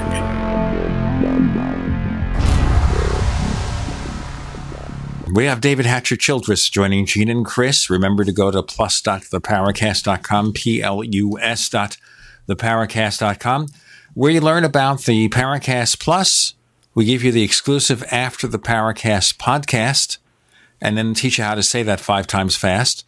We also have a high-resolution audio copy of our show with the network ads omitted. More stuff coming, a video channel and everything, plus.theparacast.com. Sign up, and if you order a 1-year or 5-year subscription, you get a copy of the ebook version of Stalking the Tricksters free. We have David Hatcher Childress trying to discuss the construction techniques of the ancients using molten metal. They were able to do that? Well, right. And I mean, that's kind of my point, is that these structures, these places, specifically in this instance, Tiwanaku and Pumapunku, they're really metallurgical centers. Rather than being some cult center and religious center that's so fancy with artificial lakes and rivers that are diverted and all kinds of stuff, huge structures as well. The whole area itself is, in my mind, it's a metallurgical plant. And of course, in that area, there are lots of metals. The Andes is a great mining area, and Tiwanaku was known to have sheets of gold that were like literally wallpapered some of the walls and stuff like that. So it was really a fabulous gold city of metals, of bronze, and that's technology right there. So here you have what is in a sense a giant city, but rather than just being what archaeologists would say, oh yeah, they just wanted a pyramid so priests could do sun ceremonies a couple of times a year. But in reality, I mean, they're just missing the whole point, which is this: there had to be a huge metallurgic processing plant somewhere to process. You've got to wash the ores, then you've got to heat them. You have to have kilns. There are these towers that are all around Lake Titicaca. Archaeologists say they're burial towers. Yet these towers that could have easily have been the kilns for you need charcoal. You've got literally have to make these super hot furnaces. You then melt the ore. Then you've got to mix alloys together in order to create bronze and whatnot. So rather than having just some simple people trying to create a cult center, what you have instead is a Bethlehem steelworks that's with a foundry, and you've got molten metals, you've got raw ores, you've got to have charcoal and kilns. And in the end, you have all of these ironsmiths and goldsmiths bashing out gold plates and literally chisels and other metal artifacts out of bronze.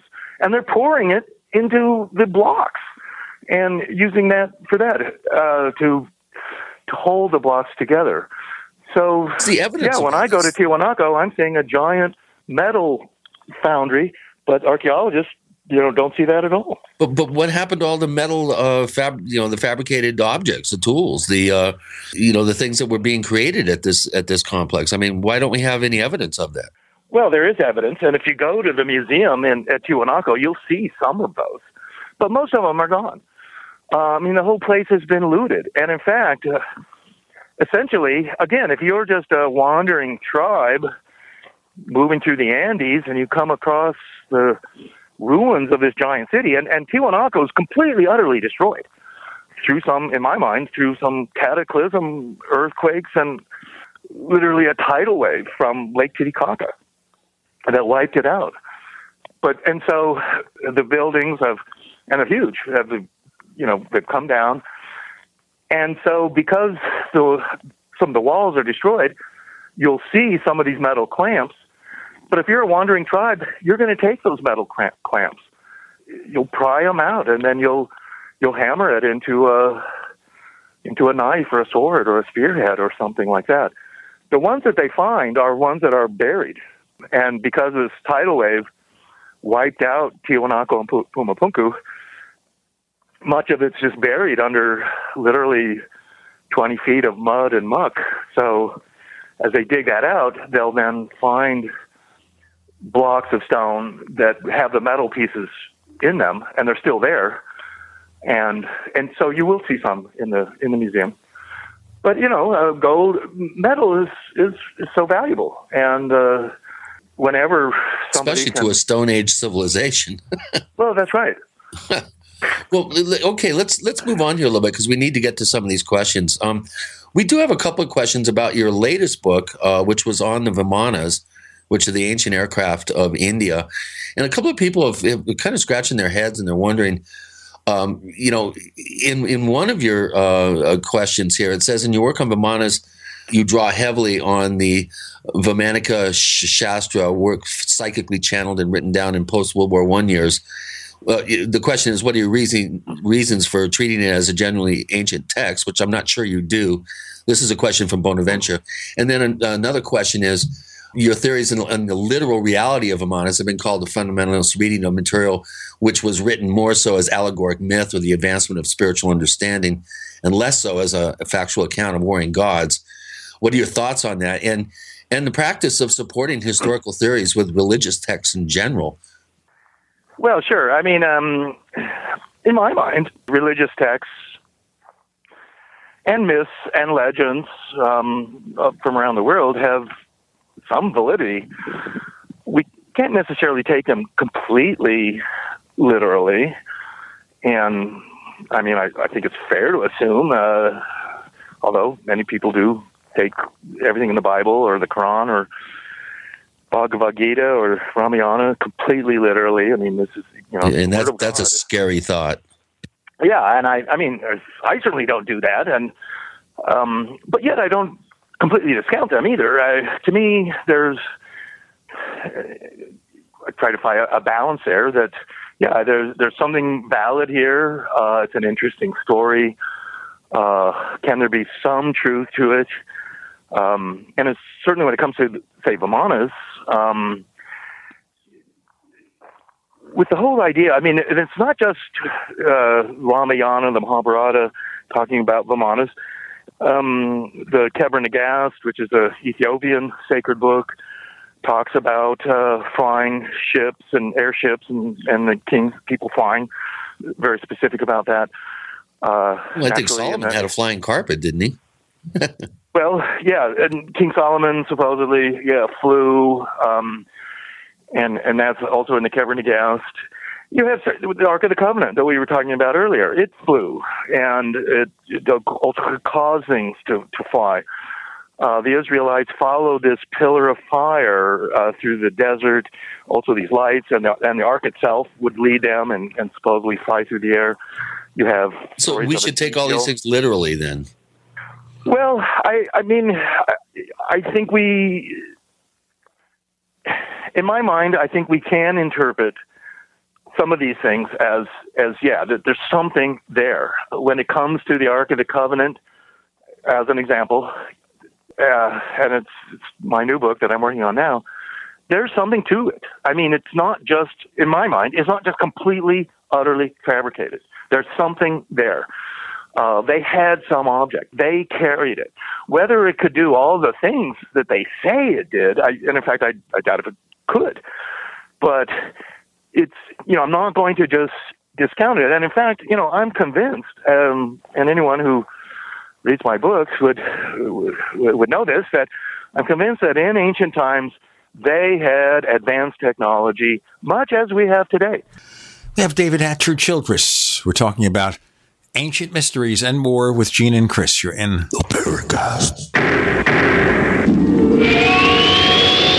Neighbors, are you tired of dealing with a slow web hosting provider?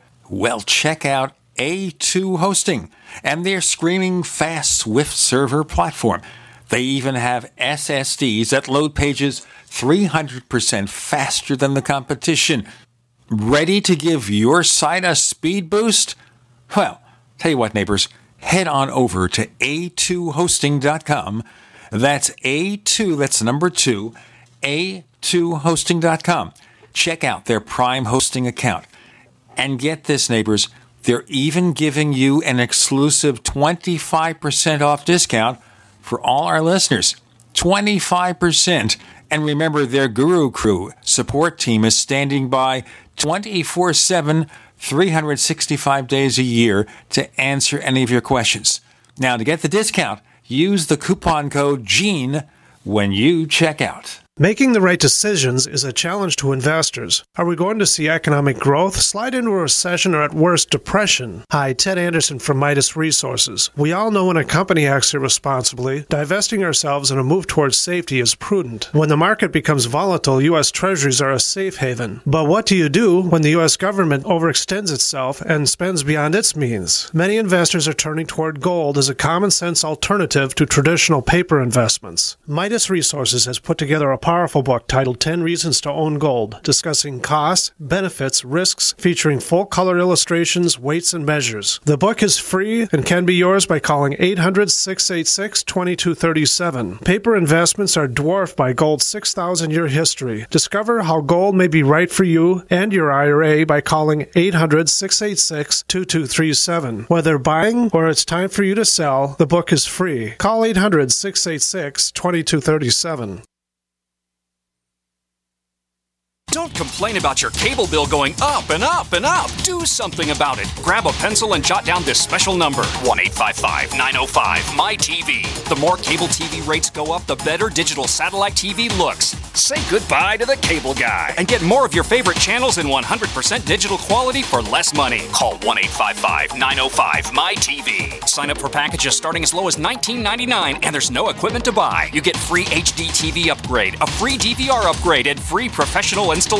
You control what you watch when you watch it. Record your favorite shows. Pause and rewind live TV. Even skip the commercials. Watch local channels too. At just $19.99, what are you waiting for? Pull out your major credit or debit card. Call 1-855-905-MY-TV. 1-855-905-MY-TV. Say goodbye to the cable guy. Cut costs and get more. 1-855-905-MY-TV. 1-855-905-MY-TV. Most people know that drinking pure high alkaline pH water is the most important factor in maintaining high energy and vibrant health. Most experts agree that the water you drink should be at a pH level of 8 or higher. AlkaVision Plasma pH drops combine a unique formula of the most alkaline minerals. Using plasma pH drops is the best way to make your water alkaline to help you get rid of acid and regain your health and energy. Simply put 10 drops in the water you drink to raise the pH to a healthy level. Alkalizing water helps your body rid itself of acidic waste and increases the oxygen content of your body. Disease organisms like bacteria, viruses, and cancer cannot survive in an alkaline high pH environment. Order your bottle of AlkaVision Plasma pH drops now by going directly to alkavision.com. That's ALKAvision.com. Or call 269-409-1776. 269-409-1776 today. We'd like to hear from you. If you have a comment or question about the Paracast, send it to news@theparacast.com. That's news@theparacast.com. And don't forget to visit our famous Paracast community forums at forum.theparacast.com. With Gene and Chris, we have David Hatcher Childress, adventurer, man about town. No, is that true? No, I don't think it's true. Let's continue discussing the ancient mysteries. So the point here, I gather, is that traditional archaeologists, David, are trying to, whether it's done with Swiss cheese logic or anything, find a conventional explanation for everything that people like you report in terms of things that show advanced technologies. They're assuming it can't, so let's twist it around to find ways that it fits. Is that what's happening here?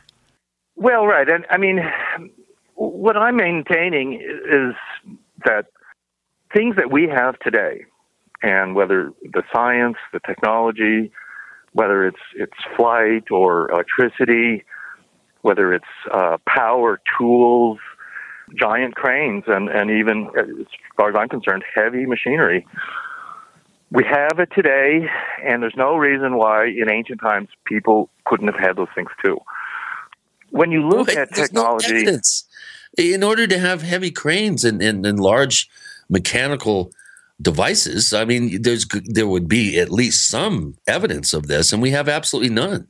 We have no evidence of any sort of high technology from the past. I mean, sure, we have the Baghdad battery and the Greek, I'm not sure how to pronounce it, but the Antikythera device is what you're talking about. Yeah. Antikythera device. All I'm saying is that we don't really have evidence of large, heavy machinery or power equipment or anything along those lines. Well, I think we do. I mean, that's what my book, Technology of the Gods, and my book on Vimanas is all about that. Well, we have evidence as far as the results of utilizing that sort of technology, but the actual tools that were used, we don't have solid physical evidence in artifacts that show an exalted high technology. Well, okay, yeah, sure, that's right. And we do have. There are certain gold artifacts that are really jewelry. And in fact, I was just in Colombia viewing the famous gold museum, where they have these so-called famous gold airplanes there, and they are there, and they have them on display. They're small. And they're gold. They're pure gold. And in fact, the gold museum in Bogota it's full of gold. And gold is indestructible. All gold from ancient times still exists today. You cannot destroy gold as an element. I mean, and that's something that's special about gold. Other metals and most other elements and materials, except for basalt and quartz crystals and things, although they can be crushed and ground. And metals particularly will oxidize and they'll rust. Gold is too soft to really make any kind of meaningful tool out of. It's okay in electrical devices, and it's a good conductor of electricity, and it doesn't corrode. But otherwise, you can't really make saws and chisels and hammers and things like that out of gold. You have to make those really ideally of iron and steel, or say bronze or things like that. But all those metals will corrode and rust away. If you took a bulldozer and parked it in your backyard and left it there, over time, maybe it would take 100 years or something, it'll rust away, and it'll literally just turn into a pile of red dust. And that's what would happen to an aircraft or any kind of vehicle. I mean, as an example, we don't really know what Greek ships look like. We don't have very good renditions of and pictures of them. There are a few. And we fortunately have some ceramics from ancient Greece. And there is, on the island of Rhodes, there's one carved relief of a prow of a Greek ship. And we know the Greeks had lots of ships. And they built huge ships, and they sailed all over the Mediterranean and out into the Atlantic and up the Black Sea. I mean, they must have had thousands and thousands of ships, but they didn't really depict them in nobody bothered their to artistry make a and stuff. Yeah, so I mean, well, how about Greek fire?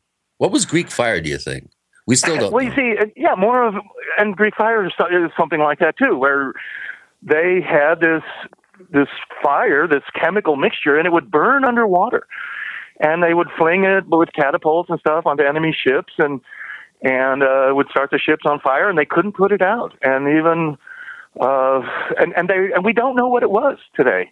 We know there are descriptions of it. In ancient times too, people wanted to keep secrets, and if you read about stories, and I try and put all this as much as I can into my books on Vimanas and technology of the gods and whatnot. But ancient people were they wanted to keep secrets. And when they had technological secrets, Greek fire is a good example, even of flight and building some kind of airship, whether it was, could have been like a Zeppelin or a balloon or whatever. I want to know what Soma was. Well, yeah.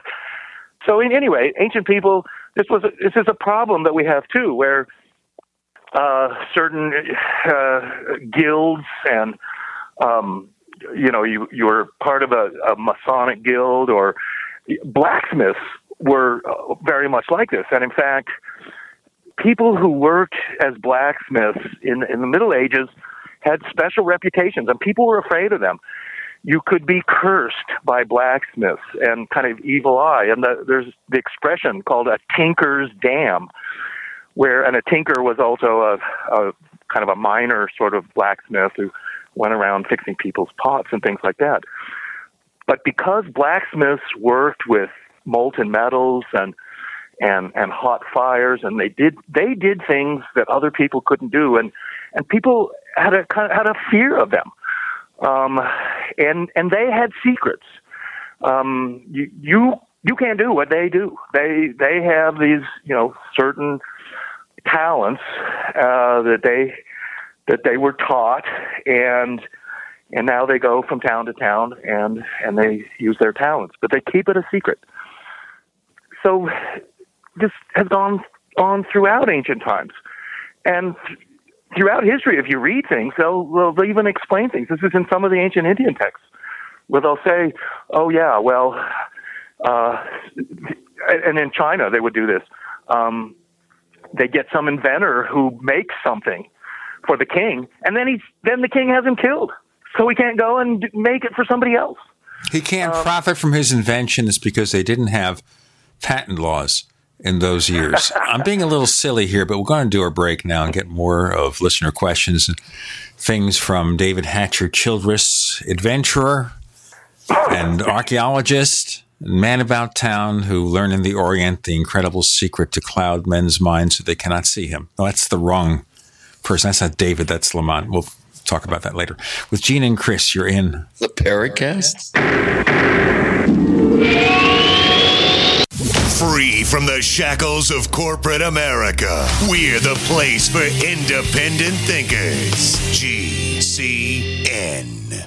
Graphic Converter is the image manipulation tool for the rest of us. It does not use any database. You get full control of all your files. Want to view the images of a folder? Drag it into Graphic Converter and a powerful browser opens up to show your image files. You could use it for slideshows. You could use it to import images from digital cameras or from scanners. Need to do some image editing? You can do that too in Graphic Converter. Also print catalogs. Convert from so many formats I can't even list them. Download now to see if Graphic Converter is good for you, like 1.5 million other users. Guess what? You could save money when you buy Graphic Converter. Use the coupon code Night Owl. Use the coupon code Night Owl to get a special price for Graphic Converter. Go to lemkesoft.com. That's LEMKEsoft.com. lemkesoft.com. LEMKEsoft.com. It's no secret that government and big business buy in bulk and get huge discounts not available to the little guy. Until now. Introducing a breakthrough crowd buying website where people can join together, buy in bulk, and get massive discounts on millions of popular products. It's TogetherSave.com. TogetherSave.com. You can save 20, 30, or even 50% off tablets, smartphones, cars, appliances, textbooks, sports equipment, video games, and much more. All with free delivery. Check it out. TogetherSave.com. Visit now and start group buying today at TogetherSave.com. Good people need help. The Homeowners Association said we had weeds and fined us $25. We told them they had the wrong house. They said if we didn't pay it, they'd file a lien. Our attorney demanded photographs, witnesses, and told them if they couldn't provide this, they must cease and desist. Issue solved. Worry less and live more with lsprotection.com. That's lsprotection.com or call 855-340-SAVE. That's 855-340-7283. Results will vary from case to case. What good is a Big Berkey water filter? We get that question a lot here at BigBerkeyWaterFilters.com. And in a word, the answer is protection. Protection from water main breaks, E. coli contamination, environmental chemical spills, pesticide runoff, chlorine taste and smell, and all forms of fluoride. Plus, Big Berkey water filters are the original gravity water filter system and most trusted on the market for a reason. Tested by multiple independent NSF EPA certified labs, they are the gold standard in water purification. At only 1.7 cents a gallon, a single set of filters can last for 5 to 10 years. That means big savings. Big Berkey, the one that's powerful enough to purify stagnant pond water. Get a Big Berkey today at BigBerkeyWaterFilters.com. GCN listeners receive 5% off all ceramic filter systems. Visit our website or call 1-877-99-BERKEY. That's 877-99-BERKEY. Big Berkey Water Filters, for the love of clean water. Extend your life with Extendovite. Here is what one doctor has to say about Extendovite. My I would like to thank you, Don, for making my job so much easier, because your products just make it so simple, right? To fool around with a lot of exotic things that don't work, we can just put them on your product and things start to work almost right away. I've had dozens of patients with heart problems who have corrected them, and what it's doing, there's so much garlic in there that has a yeast-killing effect. The yeast is a big problem in the gut, pushes the liver hard. It also has metal chelating effect, and most of the other herbs in there I find that strengthen the arteries. They help to neutralize free radicals. Your remedy is close to what we do in our program as you can get as far as one supplement goes. It's working on the gut, it's working on the liver, it's working on the arteries. What more can you ask for? To get your Extendivite, call 1-877-928-8822 or visit heartdrop.com. Extend your life with Extendovite.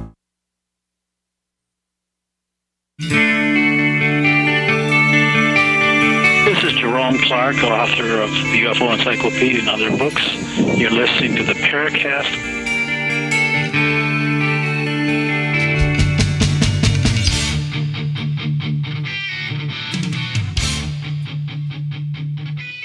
I know that David Hatcher Childress is going to try to find some ancient Indian curse or something after I said some silly things. If he doesn't, I'll help him. Both of you. Okay, here's one. I got a good question for you. What are some of the most exciting discoveries in the fields of archaeology and ufology over the past few years that intrigue you the most? That one comes from our poster, Psychedelic Alchemist. So most exciting discoveries in the fields of ufology and archaeology in the past few years. Anything kind of jump out? You know, the next issue of our magazine, World Explorer, has a couple of interesting articles in it, and one of them is about this place in Indonesia called Padang Gunung, and it is this basalt mountain, like Nan Madol, of all these prismatic basalt stacked up on this huge mountain. I've not been there, and I'm wanting to go. I only really found out about it about a year or so ago. But they're dating it to around 20,000 BC. It's apparently man-made, and it's intriguing to me because it's like Nan Madol in the Micronesian island of Ponape, where it's what would appear to be millions of tons of basalt. Wow, that would be the oldest archaeological site on the planet that we've discovered. It would be. I mean, this would be 10,000 years older than Göbekli Tepe, say, which is the one they're saying is the oldest at this point. And I've always been intrigued with Indonesia and kind of Pacific Islands there. That is where the banana originated, and bananas are kind of a weird thing, since we're talking about ancient civilizations and whatnot. Bananas are all over the world, and they're mysterious. They're a complete food. Bananas are thought to have originated in northern Australia, New Guinea, the very eastern part of Indonesia. And bananas are a tallus grass. Any banana plant is only a year old. It makes one bunch of bananas, and it's a seedless fruit.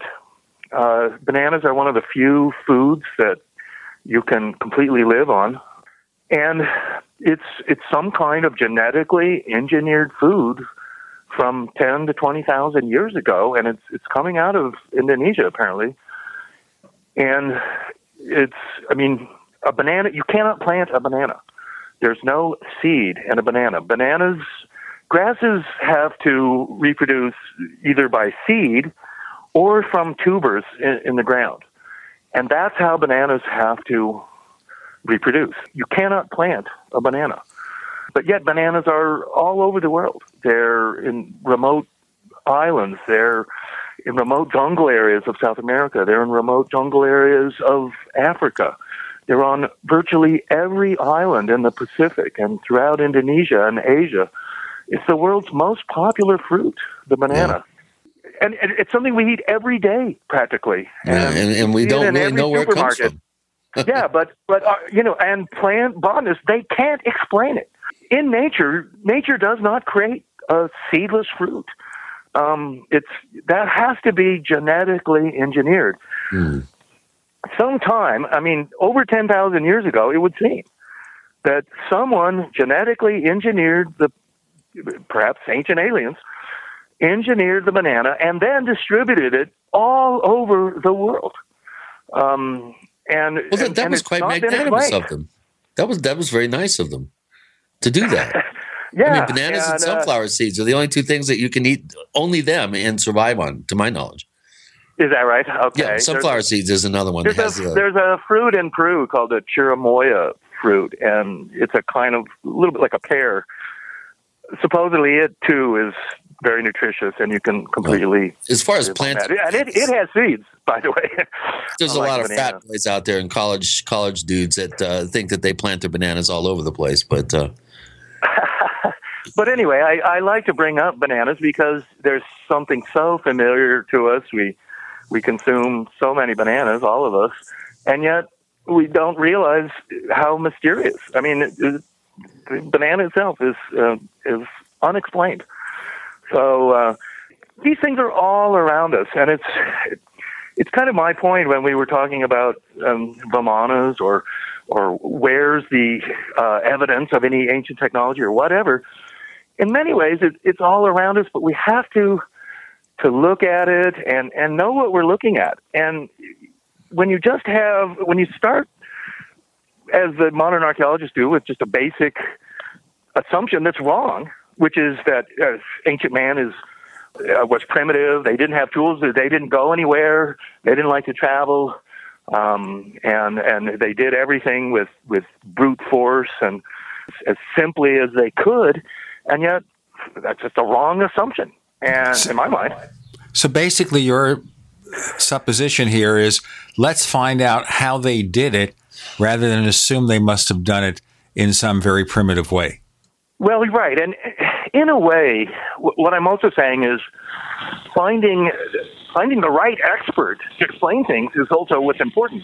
And in Egypt is a good example. When you go and you see the giant structures there, starting with the Great Pyramid, but there's plenty of stuff in Egypt. There's just so much, including the obelisks and everything. But when you're an Egyptologist and you've got your PhD from various universities and you've learned who all the pharaohs are and the dynasties, and you've even learned how to read some hieroglyphs and all that kind of stuff. But the thing that you're not an expert on is engineering and architecture. And, you haven't gone to school to learn how to build giant buildings, and from an engineer's perspective, you haven't gone to school to figure out how the Lincoln Memorial is going to be quarried and moved and built. That's not something that you've learned. So you're not an expert. You're an Egyptologist. You're an expert on the pharaohs of Egypt, but you're not an expert on quarrying buildings, moving giant blocks, and then, what it would take to run a construction crew and build, say, the Great Pyramid. I mean, you don't know what you're talking about. But and this is the problem. When you talk to Egyptologists, they think they do know what they're talking about. They think they're engineers. They think that they're architects. And they'll say, oh, well, the Pharaoh just ordered his guys to drag all these blocks up here and build a giant tomb for him, It's that simple. I mean, that's what they'll say. But they don't say, oh, well, here, let's ask this engineer over here from the University of Cairo what he thinks. No, they don't say that. And that engineer from the University of Cairo, he's not going to say, he'll be nonplussed. He will say, I can't tell you how they did this. I don't know. I can't explain it.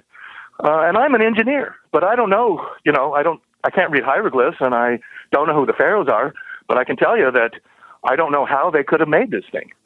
So this is the problem, is that a lot of the experts they're not experts. And they won't go to the people who are the experts, because those people will give them answers and questions that they don't want to hear, such as, we can't explain this. We don't know how they would do it. So this, you're saying it's kind of like going to a soccer goalie and asking him how to throw a major league fastball. Well, and it's, you're smart. You're actually a smarter person if you realize you don't know very much. Yeah. When you think you know all kinds of things that you don't actually know, you're showing you're dumb, really, because you don't realize that you're stupid and you don't know all these things. You have a bigger ego than your knowledge base. Well, let's move on real quick here. I got a question from Oakenwolf. We have been posting questions to our guests from him from time to time, and he's come out of the woodwork for this one. It's been a while since we've seen him, but one site that's always interested him, and he has yet to visit it, is American Stonehenge. He's wondering who really built it and for what reason, and also any thoughts that the Celtic Druids could possibly have come over to America at any point. With David Hatcher Childress and Gene and Chris, you're in the Paracast. Not just an alternative to the mainstream media. We're the premier independent talk radio network. We are GCN. Attack of the Rockoids has been well received by critics and readers alike. It's a thrill-a-minute story you'll never forget. A former U.S. military intelligence officer is haunted by intense dreams about a beautiful woman pleading for his help after a terrible battle in outer space. But the dreams turn out to be true and thrust him into a telepathic love affair with a woman whose faraway planet is intent on destroying the Earth. And now the gripping tale continues in The Coming of the Protectors. It's the second book of the Rockoids trilogy, a galaxy-spanning adventure that pits our hapless heroes against powerful, fanatical enemies that threaten the lives of freedom-loving beings everywhere. Attack of the Rockoids and The Coming of the Protectors. Classic science fiction at its best, available now. For more details, visit rockoids.com. That's ROCKOIDS.com. By now, you may have heard a bit about Bitcoins. But did you know Bitcoins are now over an $8.5 billion market? And did you know that over 65,000 businesses now accept Bitcoins? Listen, if you're already earning Bitcoins or trying to make money in the Bitcoin market, you've got to know bidbit.co. Why? Because bidbit.co is where you can easily receive Bitcoins by selling and auctioning off your own personal items or promote business products and services for Bitcoins. You heard right. Whether personal or business, you can now buy, sell, and auction your products and services quickly, easily, and securely for Bitcoin at bidbit.co, the first and only marketplace website to offer BidBit Escrow, a proprietary technology which gives buyers and sellers security and peace of mind because all transactions are protected. Start today. It's free to join, free to post, free to auction, and free to bid at bidbit.co. Buy, sell, bid, or auction everything Bitcoin. That's www.bidbit.co, bidbit.co.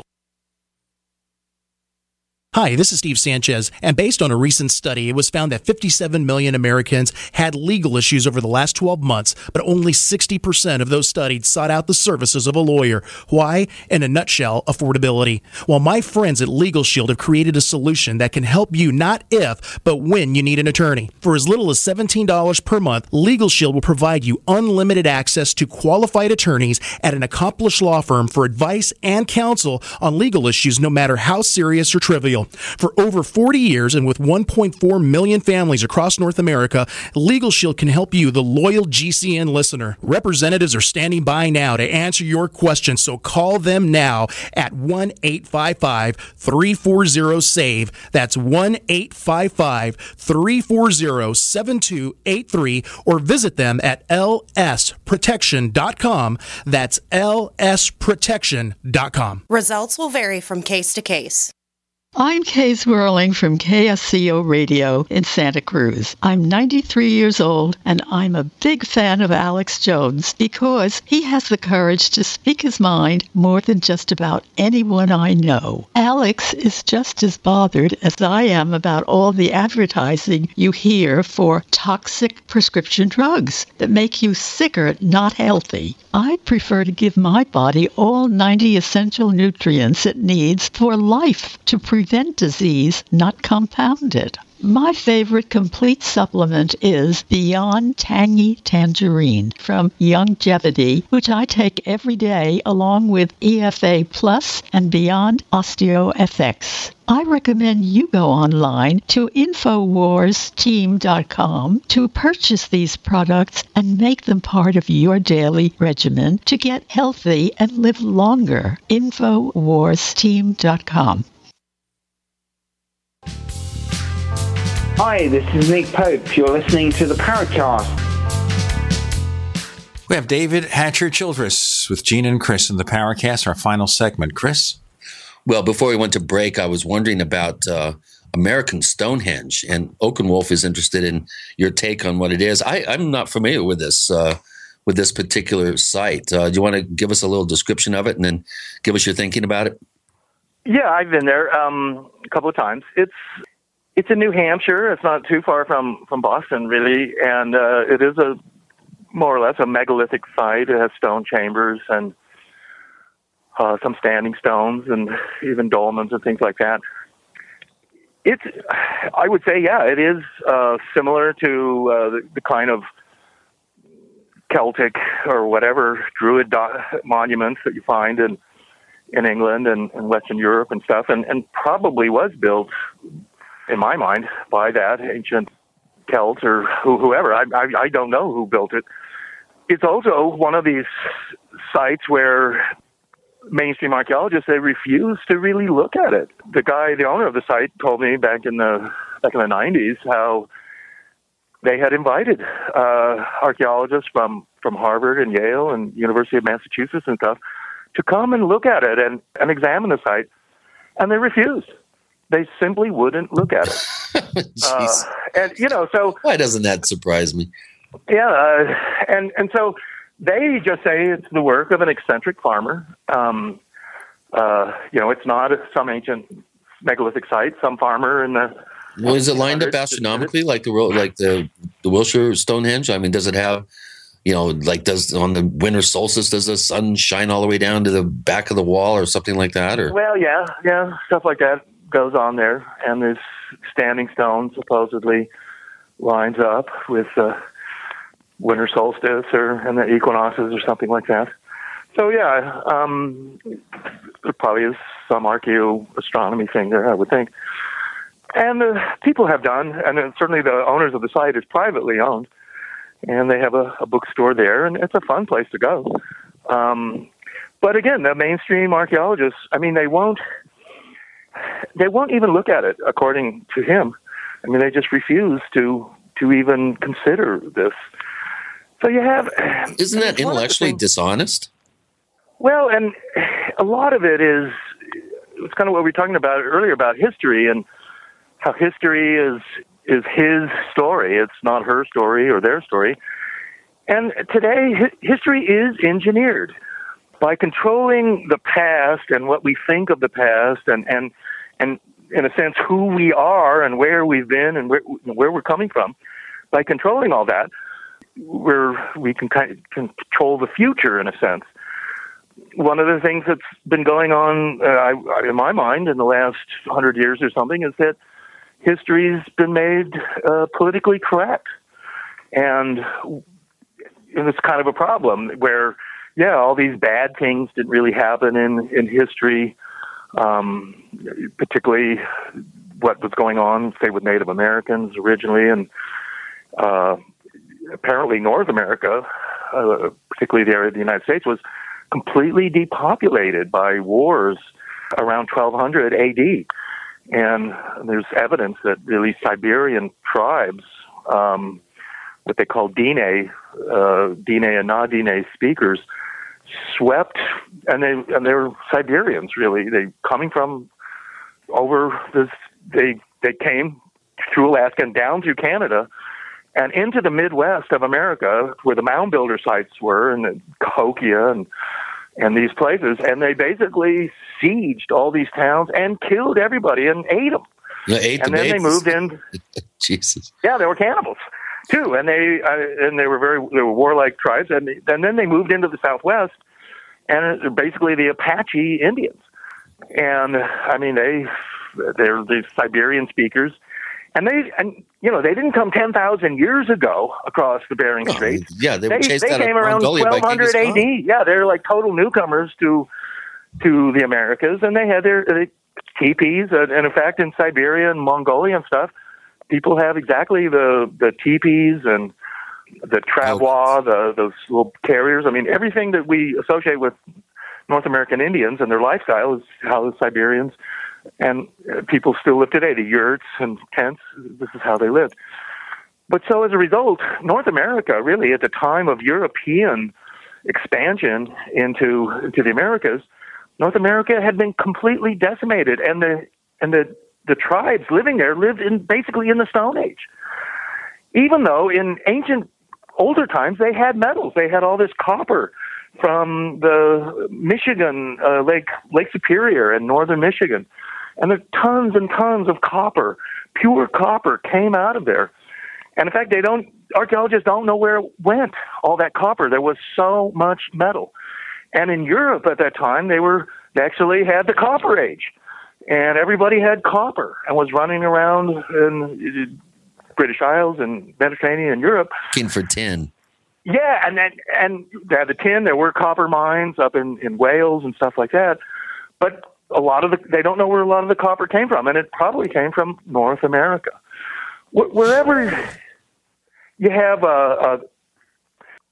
to see the highways of any continent, look at the river system, and that's just what we have in North America too. The Mississippi, the Ohio valleys, and the whole idea that ancient people didn't cross the Gulf of Mexico like the Mediterranean. The Mediterranean itself was a perfect highway for trade and people in boats and all the port cities all around the Mediterranean. Well, David, we're going to have to wrap it up here. I mean, that's I think a good place to end, so that when you come back, we can pick this up where we left off today. Thank you so much for being on the show. I know you're a busy guy and you don't do radio normally, and I really appreciate you coming on, answering some of our listeners' questions. I want to just mention before we go here that I have my brother Brendan, who I'm very, very close to, is really going through a major health crisis right now. And all our listeners out there is a power in coherent thought from groups of people. And if you're listening to this, I would really like you to send out some positive vibes and a prayer possibly to my brother. He's in the hospital in Albuquerque. He's undergoing treatment for a bad esophageal tumor. Please, we need all the positive thoughts and vibes that we can marshal to help him through this health crisis, and I really would appreciate it if you do that for me. And also, David, again, thank you so much for being on, and good luck with your research and writing the book on the Ark of the Covenant. From what little I know of it, it's going to be fascinating. And again, we really appreciate you being on the show. Hey, it was great. Thanks for having me. Listen, David, tell our listeners, please, if they want to find out more about what you do and about Adventures Unlimited Press, where do they check it out? Yeah, they should go to adventuresunlimitedpress.com and check our website out. We've got lots of books and DVDs. And then we have our magazine, too, World Explorer magazine.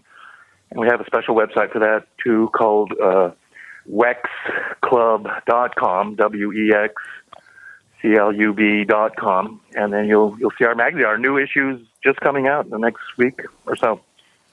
You can find us on Twitter. We're known as the Paracast. Check out the Paracast on Twitter. Follow us. Maybe we'll follow you. We also have 2 official Paracast fan clubs over at Facebook. We're told if we get rid of one of them, we can't just combine the contents. It disappears. That's how Facebook works. We also like you to visit plus.theparacast.com, plus.theparacast.com.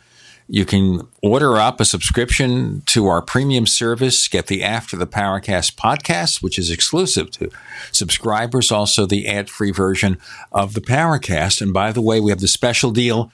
Chris is offering a free copy of the ebook version of Stalking the Tricksters if you subscribe to 1 year or 5 years of the Paracast Plus at plus.theparacast.com. And one more thing, as Apple sometimes says at their media events, if you subscribe to our weekly newsletter, the Paracast newsletter, over at theparacast.com, you get a copy of Secrets of the Mysterious Valley from Chris O'Brien. All this stuff that we give away free of charge. Again, send your prayers over to Brendan O'Brien, Chris's brother. He's fighting for his life, folks, and he needs all the support you can give him with your prayers. We have over 100,000 listeners around the world. So let's just send them good vibes, okay? Thank you, Gene. Appreciate that. David Hatcher Childress, thank you for joining us on the Paracast. Thank you, guys.